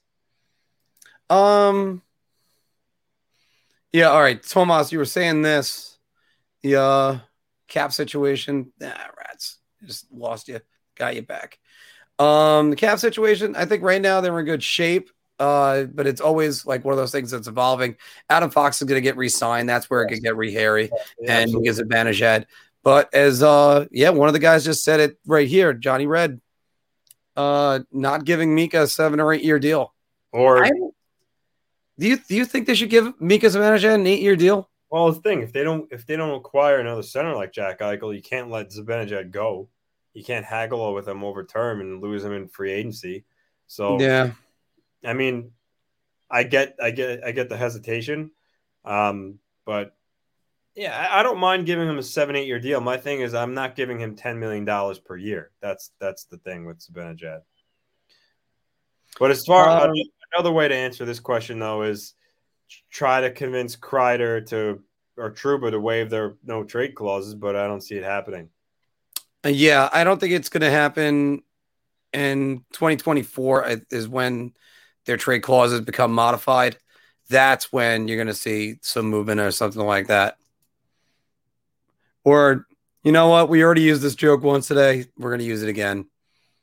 Or just put a horse's head in their bed. So, well, Mark, what about this one as a Ranger fan? How would you feel about Dylan Larkin? I would love Dylan Larkin, but I don't see Steve Yzerman moving him. Yeah, I don't see it either. You need to give him quite a bit of pieces there. I'm sure he would want. They have Zadina, they have Eleno, Rasmussen, Verana. They might want a defensive, so you might have to part with Nils Lundkvist in a trade for Dylan Larkin. I mean, I don't think the Rangers would want to give it, but that's what Detroit would probably ask for. There's a lot of those things. And yeah, Stevie Y would be interested in a D-man like Robertson. Matthew Robertson, I think, is going to be a very good defenseman in the NHL level. How good is going to be a question. I always bring up this guy. It's like you don't want to just trade away a guy that you think, oh, we really don't need him, like Kim Janssen, and then he ends up being the best player in the trade. Yeah. So yeah, don't want that. But that's for this guy that said no referring to Shaky. That's pretty funny. What about Bobby Corwin? That's look, small world, Mark. Yeah, I know. Well, I'm going to be playing with Bobby tonight, so there you go. Yeah, we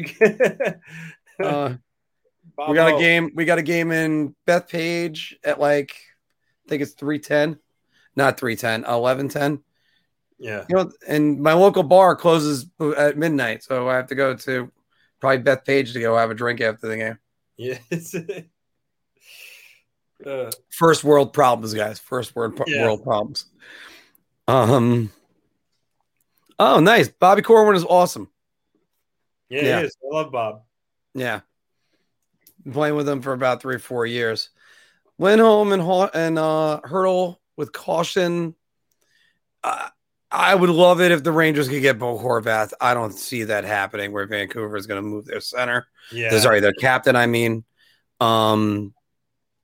Maybe if they're at the bottom of the barrel, that's about it. But yeah, and we're gonna have to trade some event eventually. Got to identify the right talent to trade eventually. So that does go in there. I think with Hurdle, being that Hurdle could be a unrestricted free agent in the summer, teams are going to be cautious about trading for him unless he comes with an extension. Yeah. I just wonder if it's going to I wonder if that's going to happen before the season begins. Doesn't seem that way. No, I think it's calmed down a little bit. Yeah. But they still have to deal with the Evander Kane situation.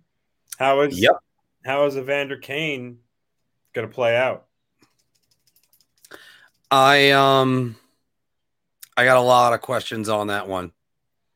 That's just the best way to say it. I have a lot of questions. Yeah.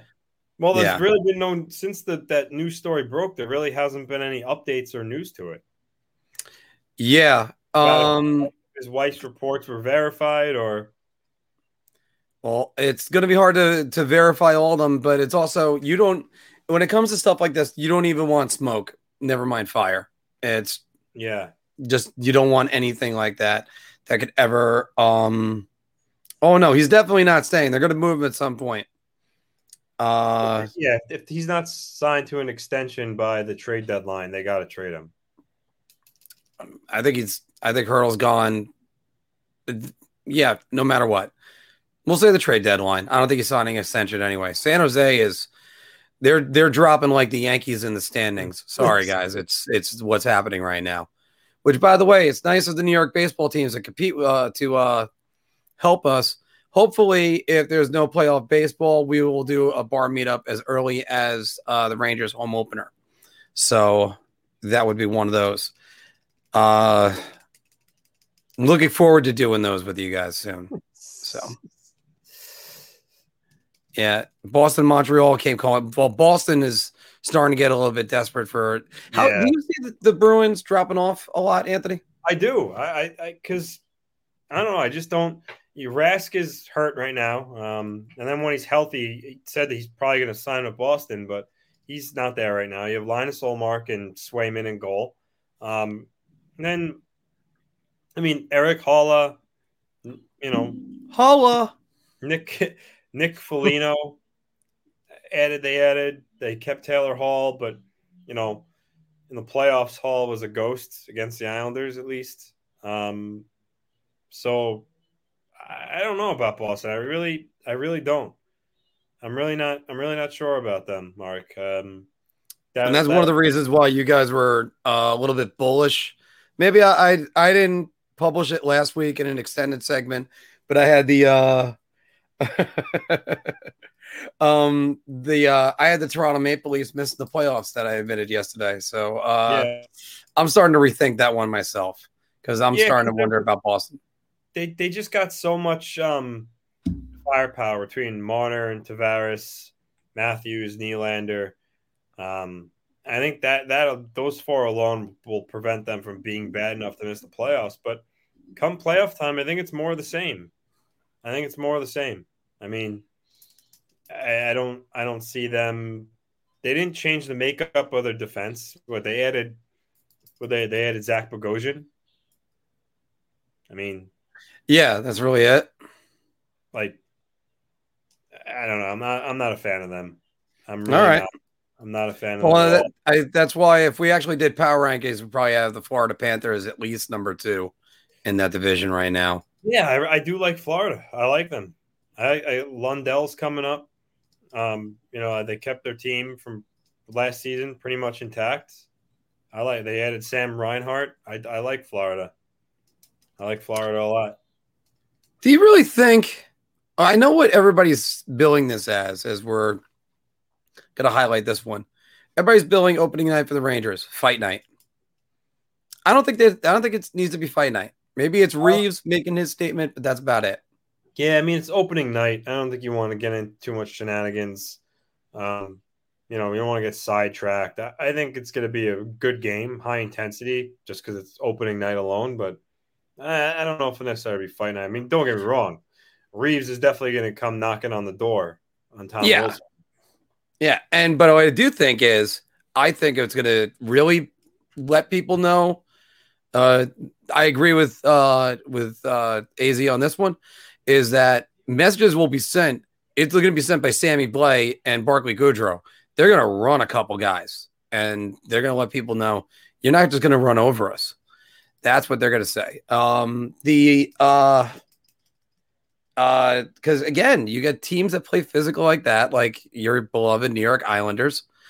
Damn them. And it's sort of like that's what the Rangers need to let people know. I know Keith said they weren't an impression of a pushover, but they kind of were. I didn't really see them stand up when they got punched in the mouth. Yeah, there's no one really on that team where you looked at the roster and be like, oh, well, he's going to be physically imposing. Oh, and I know that's what you meant. That's why I said that. So, because can't wait for that. So, sit here. Yeah. By the way, Anthony, were you familiar with Norm Macdonald? Yeah. Turd Ferguson, man, Celebrity Jeopardy. He was great. He was great. He was one of the best guys at dry humor.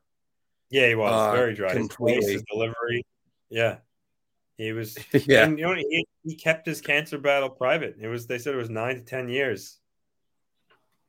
Yeah. And yes, I did see that, and I was a little confused only because I didn't know, what I'm like, what the hell, Bob? Why is there? I was thrown off by that. Yeah, I saw it. Yeah. And this one, I think, but the Islanders always prefer this. Yeah, the Islanders will take as many 1-0, 2-1 games as possible. What the Rangers need to do is throw that back at them because that's the way it used to be at the beginning of the decade. Tortorella was a guy that loved 2-1, 1-0 games. He didn't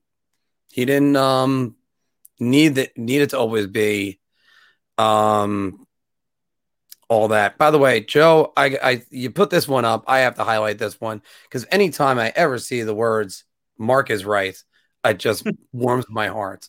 But yeah, it might not be fight night, but it'll definitely be sending a message. Opening night. And it'll be a very heavy game. Everyone's going to be jacked up opening night. There's going to be a lot of hitting. The crowd's going to be revved up. It's going to be a good game. I think it's it's opening night on top of everything else. Yeah. Physical is all hell, but not fight night.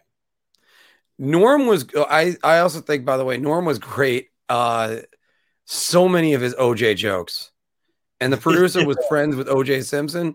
Yeah. So that's what ended up kind of getting him, I think, he wasn't necessarily fired. But one of my favorite sketches with him was when he was Walter Cronkite. Yeah. And he's signing off for the last time. And he says, well, goodbye to everyone. What I remember most about everything, it could be the news, but it was definitely the sex. Traveling around the country. I gotta look it up on YouTube, see if it's around. It's always there. But yeah, Turd Ferguson, always a good one. The Celebrity Jeopardy. Anytime you did that, yeah. Dirty Work actually was a funny movie. He was great with all the supporting stuff and Billy Madison. Billy Madison. I could probably take that off eventually. I have been not on top of the banners today. Jeez. Yeah. This is what's good about having Anthony and me now for doing all or Anthony and Philk. Or everybody can do the banners. Whenever I screw it up, you can actually just fix that. I'm excited for the first game from Belmont between the Islanders and the Rangers. Yeah, that's going to be Thanksgiving Eve. Yeah. Thank you very much, NHL, for putting it on the busiest bar night of the year. That's going to be great. Yeah, because unless one of us can get off from our jobs, which I can't, that's not going to happen. I hate The View. I'm glad. I can't stand that show. I don't even know how those even, but I'm not going to say it because then it gets into politics. Yeah, then we're gonna get into politics, and then I'm not big on a lot of talk shows I'm just not big on anymore. Yeah.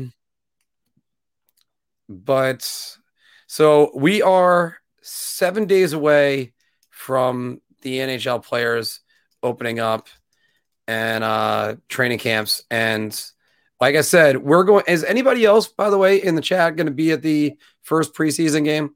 Put in the comments. Yeah. What's the plan for that? I definitely think we're going to get together. We're going to do some, definitely some videos. We're going to do just talking about things over a couple beers. So hopefully, hopefully people actually notice us and, say hello, give you the finger. Like on the train, we're gonna get on our phones and broadcast. Is that what you mean? No, we could always stop at Stout, stop at Croker's, stop okay. other places. Yeah. All right. Yeah. Yes, Rich, you're 100% right. Amateur nights and St.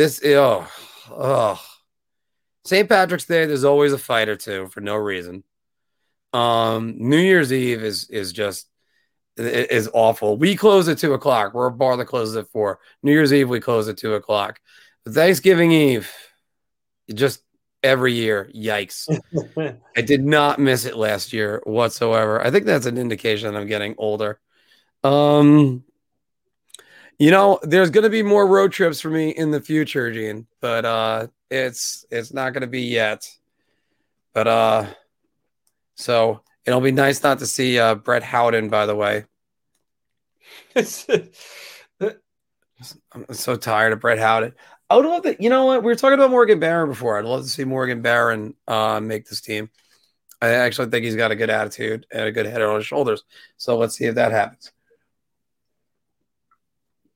All right. We are at 5:51 right now. We'll go for 9 more minutes. Oh, hey, John. How's it going, John? Yeah. Oh, by the way, I love the belt. Yeah. Actually, I want to get one for the golf trips I go on. Yeah. As far as I'm concerned, all of them can kick rocks. Yeah. I would love it if Will Coley makes this team. I'm having trouble figuring out where that would be. If he's a winger, it's maybe 4th line, but I don't know. Yeah, Cooley's another year away, I would say. Dick goes in. Yeah. What are your thoughts on the New Jersey Devils, Mark?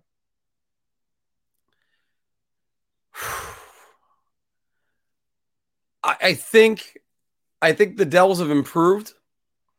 I like their center depth. The question is, can Nico Hischier stay healthy, for one? Can Jack Hughes finally make another jump? There's a lot of questions I have with him. I'm not a big believer Dougie Hamilton is this Norris Trophy quality defenseman on the Devils anyway, especially. He's a very, very good defenseman. Don't get me wrong. It's just there seems to be there's just something missing with that. And I always kind of say this when it comes to Hamilton. He's on his 4th organization. He's been in the league since 2013. That's sort of a telltale sign. Now it could have been contracts, could be attitude. I don't know. I'm not in the locker room, so I can't speculate. You think Jimmy Vesey makes a team who they just signed the PTO? I don't know. Rich, that's a good one. The thoughts on the Devils. It's funny. I don't hate the Devils. Like, don't get me wrong. I don't like the Devils, but they don't. Maybe because they're bad lately, and the Islanders haven't had many like intense rivalries with them over the years. But I don't hate the Devils. Here's my take on the Devils. This is my X factor. Mackenzie Blackwood. Yeah, I think Mackenzie Blackwood's a very good goalie. Yeah, and do they have the defense to put in front of him that he's not outworking everybody every night? So yeah. Um, You know who I hate? Tampa Bay Lightning. They stole the cup from us. No, they didn't. Fiercely. And trust me, Montreal would have put up a hell of a harder fight. Am I the only one that sees similarities between Kakaniemi and Hito? By the way, yeah, I found it easier to say Kokaniemi. Somebody keeps pronouncing it like that on NHL Network. So, I agree. The blue line's not there for the Devils yet. Ty Smith is still developing. He was good, though. I thought he was really good for them in his rookie year. I mean, I thought, he wasn't a Calder finalist, but I put him up there in the top 5 rookies last year easily. So Filipino, what do you think? I like him. I think he needs to take the next step. He's on the clock there. Kakiniemi, 21. I do see some similarities in their style of play, but I think Kakiniemi has the higher ceiling, though. Dave, actually, to answer this question, hold on. Wait, first, Joe has this one. Hamilton was moved for organizations that had good teams. When they moved them, they weren't teams falling. Yeah, okay, that's exactly it. You're talking about a guy who was moved on organizations that were good. But here's the one for you. Have the Islanders and Devils ever played each other in playoffs? Yes. That was part of the old segment, Mark's Weekly Trivia. We'll probably get some of those back occasionally. But that was 1988. They beat the Islanders in 6. Yeah, I was going to say 89. I didn't realize 88. Okay, but I knew they definitely played. Yeah, it was Potvins last year. Yeah. And the guy with the most amount of points in that series, John McClain. So I remember that being on one of mine. Hedo's got this. Hedo's sort of like that player that is almost like a video game. You just got to unlock his skill and unlock everything. I just don't know if that's ever going to happen. That's what I just wonder about with that. Yeah. Tomas Hertl at the deadline. We'll see about that because I think there's going to be a lot of teams knocking for Tomas Hertl at the deadline. This one, I really agree with. Just look at the Islanders. You have Pajot, who can exactly offensively, and he's great defensively. Then you have Cizikas, who's just a solid center. And even Brock Nelson's defensive game has developed so much under Trotz, and so this AZ's spot on. You need centers like that to go deep for sure. And unfortunately, Ryan Strome is not really particularly great in his own zone. Takes too many penalties. He's cut down on him last year. Yeah, and even Zibanejad. Zibanejad's not. He's not terrible in his own zone by any stretch of the imagination, but I wouldn't call him I don't know how to put it. I wouldn't call him a two-way center at all. No, but I thought he would get more Selke consideration 2 years ago, not the last season. But yeah, no, guys, 100%. They need a faceoff guy. They need a guy that's going to win faceoffs. Again, one reason why Anthony's team is so successful is because they win faceoffs, they win the center battle, and they're tough to play in their own end. It doesn't matter if the Islanders can't score a goal, which hopefully will happen yet again. If the Islanders can be shut out for 82 games, or 84 games, shut them out for 2 extra games. That's how bad that they're shut out. I don't care. So. Oh wait, I'm not supposed to say that if I'm not wearing my fandom on my sleeve. That's a misconception about them, though. The Islanders can score goals. I know. In the playoffs, they're one of the highest scoring teams. 83 in 2 years. 1983. Last cup you'll ever see. You know what? That reminds me of this. I only saw it because I guess John liked it or follows the guy, but there's some Ranger fan on Twitter. I can't think of the Twitter name now, but literally the whole point of his account is every day he tweets the Islanders haven't won the cup in whatever amount of days it was. And really, like, you are like a pathetic, like just go find a purpose in life. If you have a Twitter account just to tweet, it's been X amount of days every single day since the Islanders won a cup. You are a complete just loser. it's just, I'm just, and I'd say this. I'd say the same way if it was an Islander fan that did something similar. That's just, and there's people like that on both sides of the aisle. But I know, but also, is it just being obnoxious or being ball busting? That's where the great question on that one is. But even still, though, even if it is, I mean, it's I don't know. I don't think it's not really particularly funny. I mean, I love it how you say pathetic, I would call it hilarious. But it's sort of like how the jokes kind of change. Like you guys haven't won a single cup. Like now that there's so much math that's got to be in there.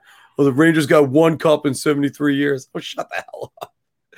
Or one cup since the invention of the atomic bomb. How does it? Yeah. It could be an inside joke.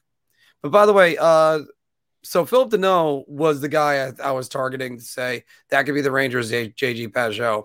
And then they lost. They didn't want to overbid for him with LA. So LA, jeez.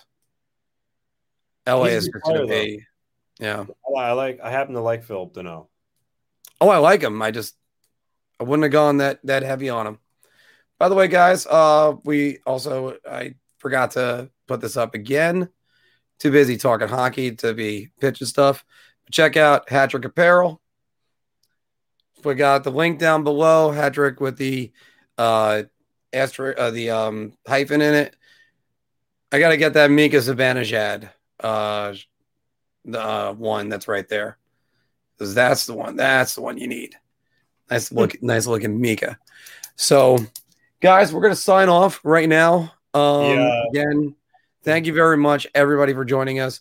Obviously, this will be 9 hours when Phil comes back in. we were a little bit too concise with our points and quick. So, like we were done.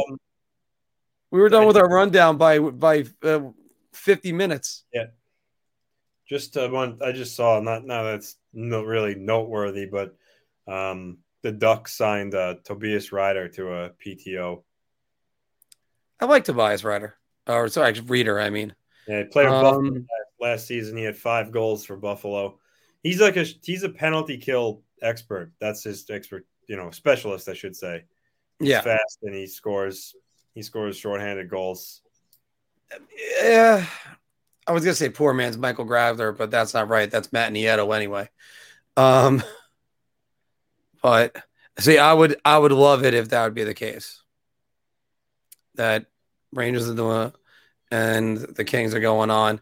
Yeah, guys, always a great time. Dave, by the way, it's great to be a baseball time during that era.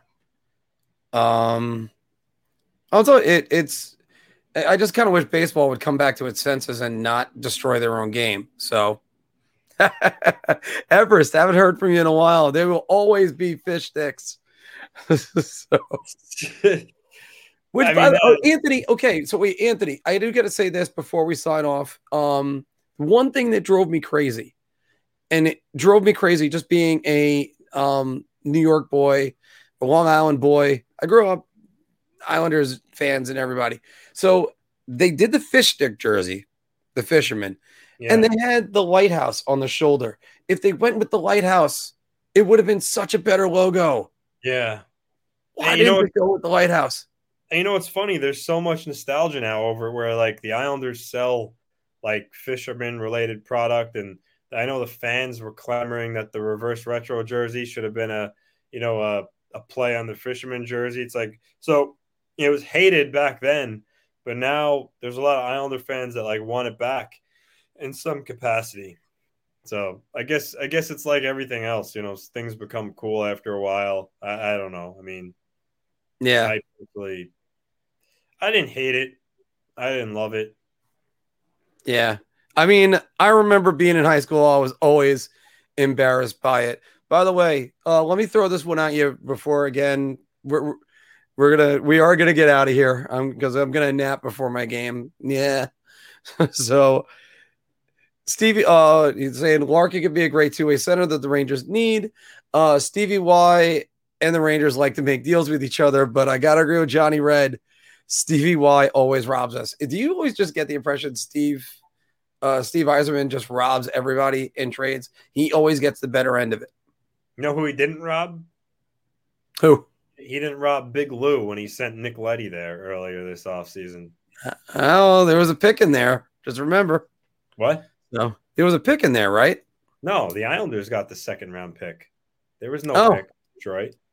Oh, okay. By the way, who's replacing Nick Leddy? All right, we're gonna wait on who's robbing. But yeah, I agree with that though.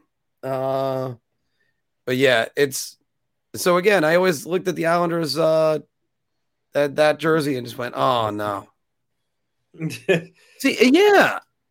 That was during the era of like the Waves jersey on there, and it's like I know what they were trying to do. It's like guys, the Lighthouse, Long Island. You wanted to make yourself more Long Island. That's how it is. But Keith Jones wouldn't have said this to Milbury.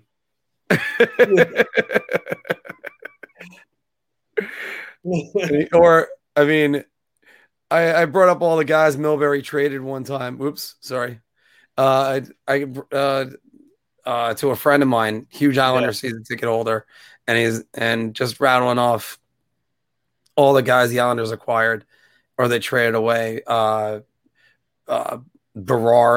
Brian Berard, Brian McCabe, Todd Bertuzzi, Travis Green, Robert Reichel, JP Dumont, Zdeno Chara. You make an all-star team out of the guys that they traded away. Roberto freaking Luongo. Yeah, the main two that really hurt them was obviously the trade with Luongo, and the trade with Chara, for sure. And that's absolutely right. And you're not going to find a better tandem GM coach than Lou and Barry. I'm hoping that'll change this year, but no, you know. No, it's thanks to ownership. That's what happens when you got the right ownership. You make the right decisions and put the right people in place. Yeah, so. But I mean, it's when you get two guys that see eye to eye and work together. That's all it is. And that's how you get respect. Yeah. Respect back. Kind of like when Lou's gone through a litany of coaches. I thought Jacques Lemaire was probably his perfect coach. Yeah. I've often said that there was more job security in being a wife of Henry VIII than there was a coach for Lou Lamoriello. He's fired two coaches and replaced them with himself. And a third time he had co-head coaches and he was on the bench.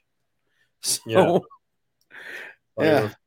You know, the thing about Lou is that he's very meticulous, and I think that goes into his no facial hair rule. You know, he wants everyone to be cleanly shaven, and I mean some of it. Yeah, see, I think he'd be okay with you. I don't think he'd have a problem. Yeah. Well, I did shave like 2 hours ago, so it better have worked. Charles Wong is passed away about like 10 years ago, right? He did, yeah, but I don't think it's been 10 years already. I can't remember. I can't, but he's probably maybe 5. Okay, time goes by so much these days. I honestly I don't know, but yeah, rest in peace, Charles Wong. I know he was he was unorthodox in some of his decisions, but the fact is, if it weren't for his efforts, who knows if the Islanders still would have been here? Because, I mean, he really tried to get everything done.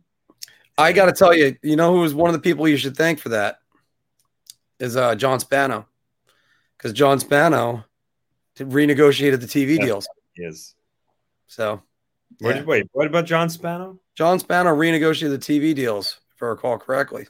Oh yeah, MSG. For MSG, yeah.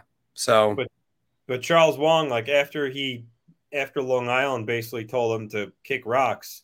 I mean, he could have phoned it in, but he struck the deal with Barclays to ultimately buy them more time. And when the Islanders' new owners came in, they punched the ball into the end zone to finally get the new arena. But he deserves, like I said, he deserves a lot of Con, credit. thank you. 2018. Yes, thank you. So yeah, I knew. Yeah, I mean, when you said 10, I'm like, there's no way. And then I said 10 was way too long. Way too long. It was still being voted on the White House. 5, I was like, I don't even know about 5. And this is true. He tried to, But they would have been apartment buildings and stuff like that. That's why. Yeah. The whole lighthouse project seemed like it would have been phenomenal, but great. Yeah. He wanted to build a monorail to, I think it was the Hempstead train station. Yeah. But Long Island's protective about its suburbs. So what are you going to do? But now we got UBS Arena opening up. So yeah, I can't wait for that. We're going to arrange a day for the three of us to go to the new arena, if not 4. Grab all things Islanders, my friend John. And we're in for a great season, guys. I can't wait for this. And it's just it's going to be so fun. It's around the corner. Yeah. I mean, isn't the first preseason game, I think, is in like less than 10 days, I believe. Yes. Because it's the 15th. Yeah, first preseason game is the 26th, right? Well, for the Rangers and Islanders, but I think there's a preseason game with other teams before then. All right, well, there you go. Because like I said, guys, we are going to be at that preseason game. We're going to have a good time. That's the way I'm going to put it. I will apologize to Anthony's lovely wife already for any condition I might get him back in. But, and yes, DiPietro's bank account, very, very nice. Thanks, Charles Wong. That $4.5 million, though, if he would have kept playing, would have ended up being nothing. So it's a lot of money that he got, but in the grand scheme of things, nowadays that's not really much. But that was like in those days that they're like, oh, we'll just sign him to a 20-year deal and that'll be a bargain. No, that's not. Like the NBA tried doing that for a while. Yeah. Like it was like 13 years and $84 million. Larry Johnson, that's the one I'm thinking of.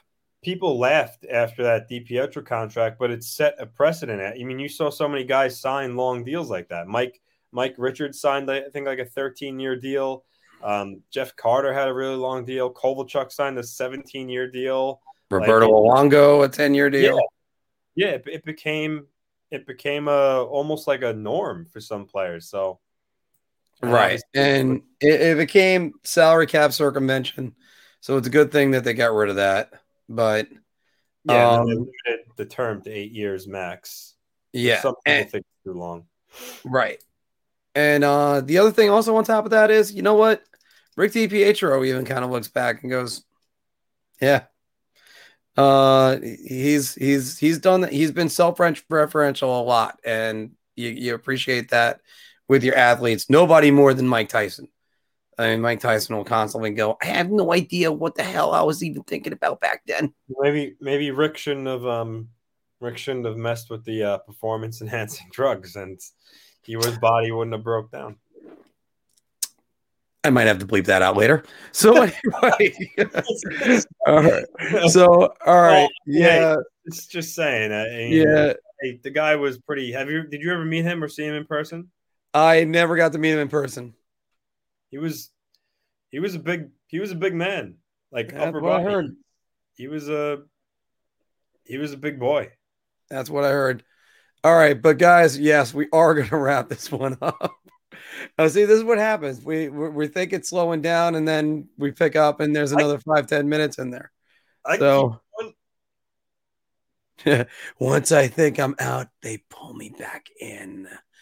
Then I'm going to go in my locker room tonight, and I'm going to get guys going. Not even, yeah. How big were you talking? I mean, I don't know how. He was a very I don't know how to answer that. He was jacked. He was jacked up. You guys just don't want me to cook dinner. No, we're gonna get you off the hook right now. All right, guys. Again, thank you very much for watching. The Keith Jones interview will be going up in about 15, 20 minutes. And as usual, it's always great to see you guys. And we're gonna have John back with us next week. We're gonna do our show probably on a Tuesday to make sure we get John in there. Oh, that's right, because So, he can't do because he's doing the AEW again next week. So this yeah. guy just has unlimited funds for wrestling, huh? Well, I would say most of the guys in our chat would agree with you. Unlimited funds for wrestling. Nothing else matters. So, all right, guys. Thank you all very much. It's always a great time, and this is the reason why we do this. So, I'd love to know who Anthony's going to get for next week. Maybe I'll get the guy who leaves horse heads. Yeah, I can't wait to ask Lou questions. So, Lou, what can you? Nope, no comment. All right. Could you imagine having that guy on here? I would love to have him on here. And I think he would laugh. He would laugh at us. Well, not laugh at us, but, laugh at us trying to get information out of him. Well, I know you want to go, but I told you the Lou story at the Dallas draft, right? Yeah. Go ahead, tell him you were in a scrum. So, what'd you say? You were in a scrum with him, right? Yeah. So me and John had our show off the post on this radio network at the time, and we had, just like here, we had the only difference, we were in an actual studio and we had many guests on, and we got credentialed to go down to Dallas to cover the NHL draft, and we kind of were up in the stands doing our thing, walking around the concourse looking for people to interview, and at the end of the draft, Big Lou came over to the security gate, kind of where everybody on the outside is on the draft floor, and Arthur Staple and Andrew Gross and a lot of the Islander beat writers, were there interviewing him, and a guy that ran our show, Mark, he's like, Errol was like, go down there, try to get involved. So I went down there on my phone. I was behind a couple of people, and I actually got my chance to ask him a question. And when he actually looked my way, for my turn to answer it, for a minute, I froze. I'm like, Lou Lamoriello was waiting for my question. And I don't even remember what I think I asked him, do you envision yourself being active leading up to free agency? Because I didn't want to ask him about Tavares at the time, because that was all the rage, and I just didn't want to ask that question. You piss him off, and I'd end up in the Hudson River when I got back home in a sack. So I believe I asked him that question, and to be honest with you, I literally can't even remember what he said to me, because I was just shaking my head as he was talking, just sinking all in, I was there and asking him a question, and it was it was pretty cool. I have the video on my phone, but you hear sound of people next to him being interviewed, so you couldn't really hear what he was saying and stuff. But it was pretty cool. So that's my big Lou story, and I would love to have him on here, Mark. But if I emailed the Islanders PR guy Kimber next, he would, I'm sure, almost 99.9% chance he would say no. I mean, just think about this. Lou hasn't, how, Mark, after free agency's over, trade deadline's over, for the summer, usually the general manager will speak on the moves he made, mm-hmm. On the beginning of the offseason. Lou still hasn't spoke to anybody. He has not done one single interview since exit day, after they got eliminated. So you're telling me not doing any media hits that he would come on our show as his first one? I think there's a better chance that Filk is in the main event tonight at AEW than that happening. But I mean, and David Wellworth, yes, he was doing an interview for Stan Fischler. He was asking if Stan Fischler is still alive. Yeah, he did. He's 89 years old, and he actually looks pretty good for 89. I'll tell you that. God, I hope I make it that long. So that's a great story. this is pretty funny. Loose, my buddy. That's ridiculous. Yeah. That's pretty funny. Lou still sent him a 6. See, now how does Lou have the authority? It's the owner, like, but Lou just handles the finances too. I think so. No, Lou can do basically whatever he wants. So, you think there's enough material on Lou that you could do a show alone just on Lou? yeah, I could probably do an entire documentary on him, starting back from when he was in Providence College with Chris Terreri, and then a few years later, he got to pick Chris Terreri. So there you go. He's close with George Steinbrenner. Yes, that's another reason why he likes the clean cut look. Yeah, which I mean that's good. And this right here is why we have the horse head joke. Lou, you're right. Lou is like a mob boss. That's why I got this photo, of course, for him. Yes, so, Vito Corleone. But yeah, I can't wait, guys, until we're talking about actual hockey. This stuff has grown so much with just us BSing about Jack Eichel and everything like that. Eichel, who we've barely mentioned today. Thank God, that was so great to not talk about Jack Eichel. So, but once again, guys, we are going to take off before we get reeled back in again. It is so great to be doing this, and this is the reason why we do this. This is the reason why I'm thinking about when I can broadcast again soon. Like I said, we're going to be doing more broadcasts every single week, especially when the season starts kicking into high gear. So thank you, everybody, right now. And we will see you all next week. See you on Tuesday. Hold on. That's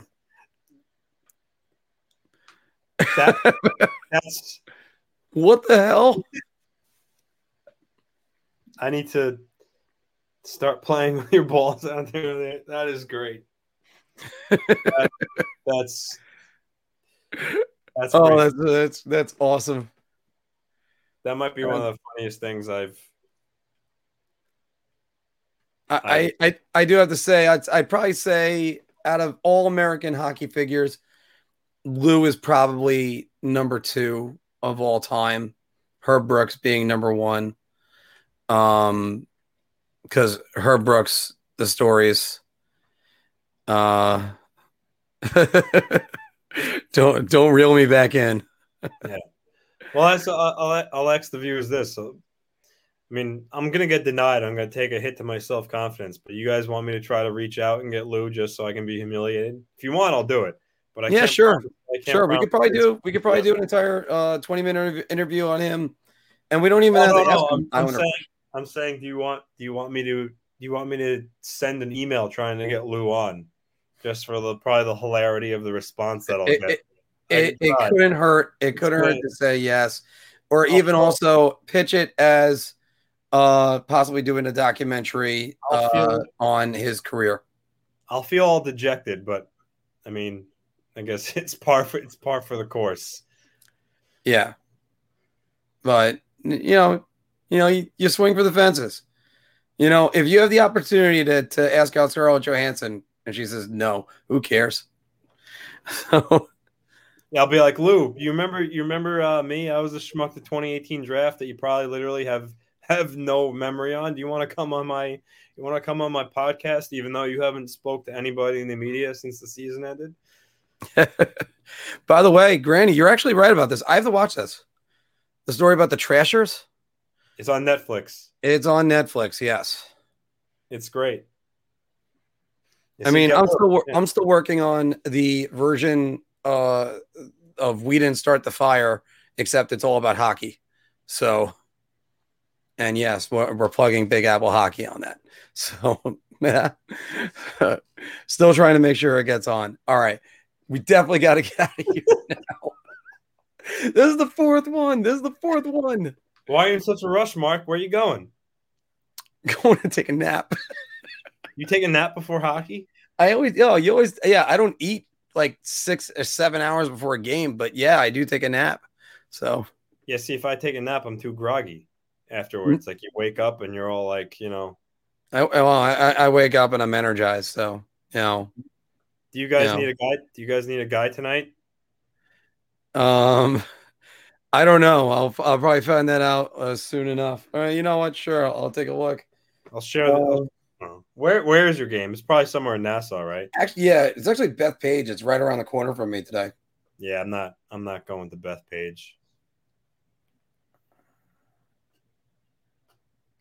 You look like you just read something about like. Yeah, no. My friend Dave is saying that his buddy Jim emailed me a ticket. It's all digital this season.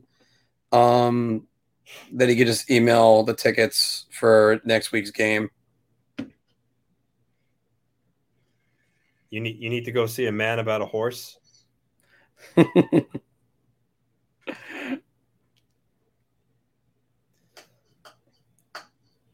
I need to go see a man about a horse. I do always like playing hockey, but no, I'm not.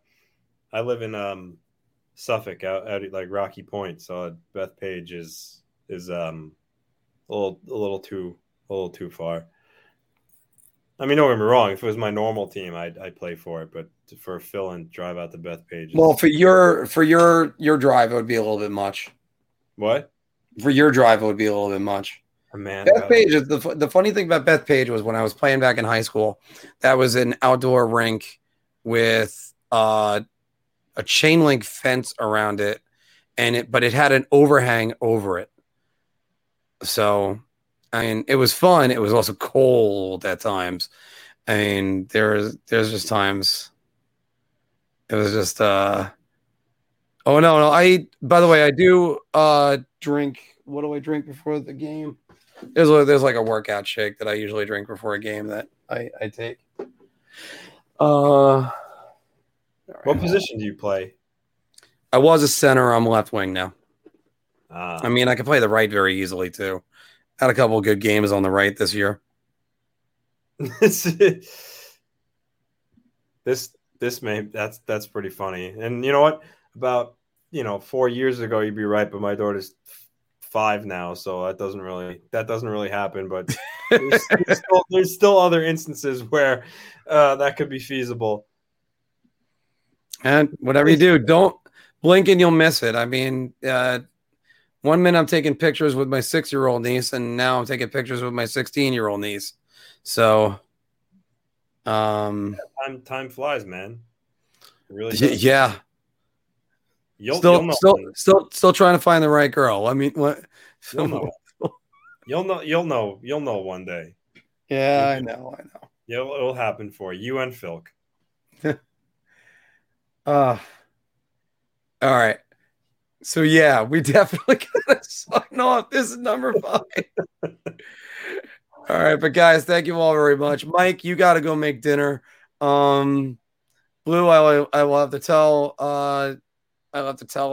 Bobby said hello, so I'll be doing that later. We have our game in Bethpage tonight. Probably going out to Jackie Riley's at about 1:00. Have a drink there because timeout in Hicksville will be closed. Oh, Jackie good. Riley's? What? You just made that up. There's no such Jackie Riley's. Jackie Riley's, yeah. It's right across from Batters Up on Bethpage. No, I never heard of it. So it's a nice Irish bar. Yeah. The owner, Sean Riley, one of the best guys you'll know. I mean, my owner of Boss Croakers, he's phenomenal. Can't say enough for him. Mike Riley from the Boston Bruins? No. Sean Riley. I'm trying to remember where he was playing though. There was definitely Sean Riley in the NHL. But also I do got to get some of the other interviews up so that way people can see that. And by the way, Granny, thank you very much. So we will, like I said, we're going to be at that game. Love to hear from you guys if you're going to be there. And it's going to be on a football Sunday, so I'm pretty sure that building will be pretty empty.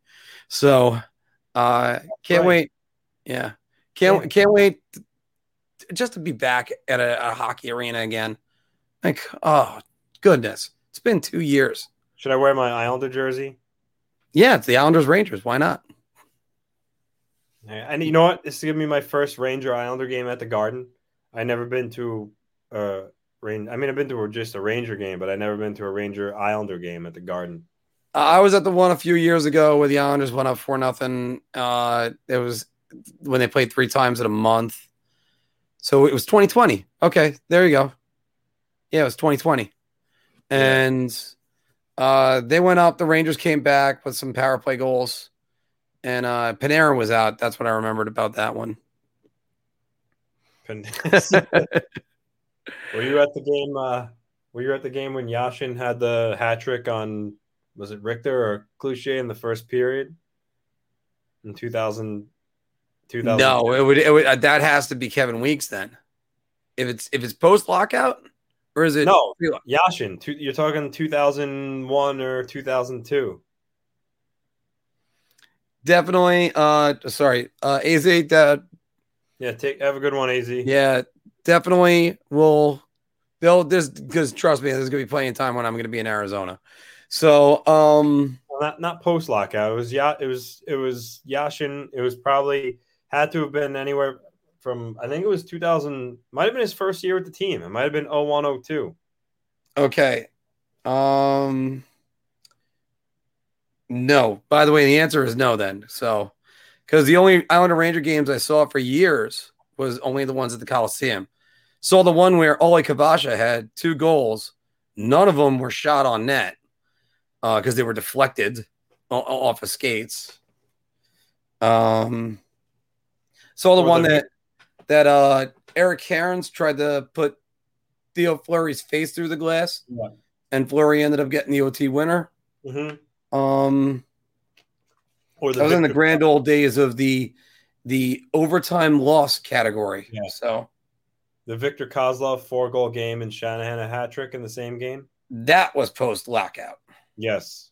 That was I was living in not Miller Place. I was living in Quorum at that time. I was living with my 3rd girlfriend. And yeah, I remember that. And seeing that.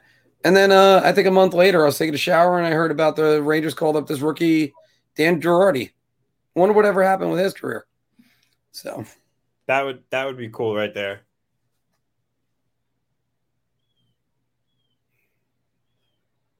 Nice. Yeah, that would be interesting to hear. I've been seeing some classic Lou, big Lou stories.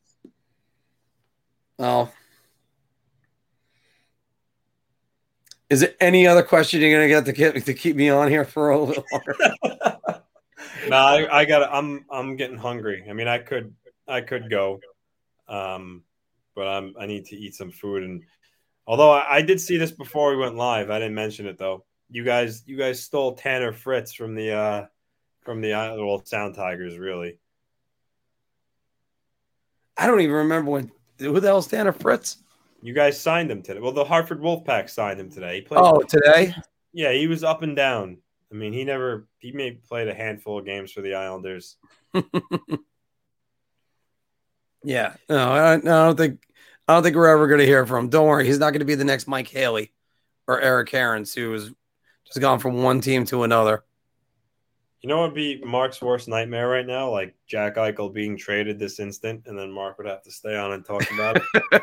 No, I'd still rather. You know what, Anthony? That would be great because then we'd have closure. No more Jack Eichel stories. Yeah. And then also he would be getting, And Chris Simon, by the way, see, now that is more important. I met Al Trowick once, but he was at Sears. I was a salesman, and he was looking at a pressure washer, and all of us were huge Ranger fans, too nervous to go over and talk to him. I eventually did. I went over, talked to him for a minute, and that was about it. It was like 3 sentences. It was like, yeah, love your work. My wife and I, it was probably this was 6 years, so probably our 3rd or 4th year anniversary. We went to a rare 650 in Syosset. Mm-hmm. And I guess I was lucky enough that day apparently it was Clark Gillies like golf outing. So we're sitting at the bar waiting for our table, and I just see Mario Lemieux, Ron Duguay, Eric Cairns, Steve Webb, Mike Eruzione. Like I was like, they just kept walking by, and I was telling my wife, I'm like, this is just ridiculous right now. She's like, great, on our anniversary, you're gonna pay more attention to hockey players than me. But I got a picture. That's Mario Lemieux, honey. Yeah, I told her that. I said that's literally one of the best hockey players of all time that just walked by. So when he was walking by me, I asked if I can get a picture, and he said, "Yeah, absolutely." And we took a picture, me and Lemieux, and it was pretty cool. I mean, I was starstruck by Duguay and Eruzione, but Lemieux was like, I'm like, I have to take a picture with Lemieux. That was fabulous. But I wasn't. It was done. Like you just said, you were nervous to talk to Trot. I was nervous, but I'm not nervous enough where I was going to pass up a opportunity to talk to Lemieux. I mean, that's like the guy that I was most nervous talking to was Adam Graves. That's why, because I just have such admiration for Adam Graves. Yeah, I ended up going. Yeah. And I know you bring up the Chris Simon story in the comments, but also Chris Simon right there. Chris Simon, man, he was a gift for the Islanders, for being a former Ranger, and just he almost royally messed up. Ryan Holloweg. You know what? Before it was the disgusting thing that he did, and this is not in any defense of him, but before that play, Holloweg hit him into, if you recall, hit him into the boards, and his head, he went like head first into the glass or the dasher. I don't exactly remember. And like he got up, and I think he was just like, he wasn't there, and he just reacted poorly. But I think the hit that Holloweg put on him messed him up a little bit, and he acted stupidly. I agree with that. To an extent, I think it was just a reactionary thing.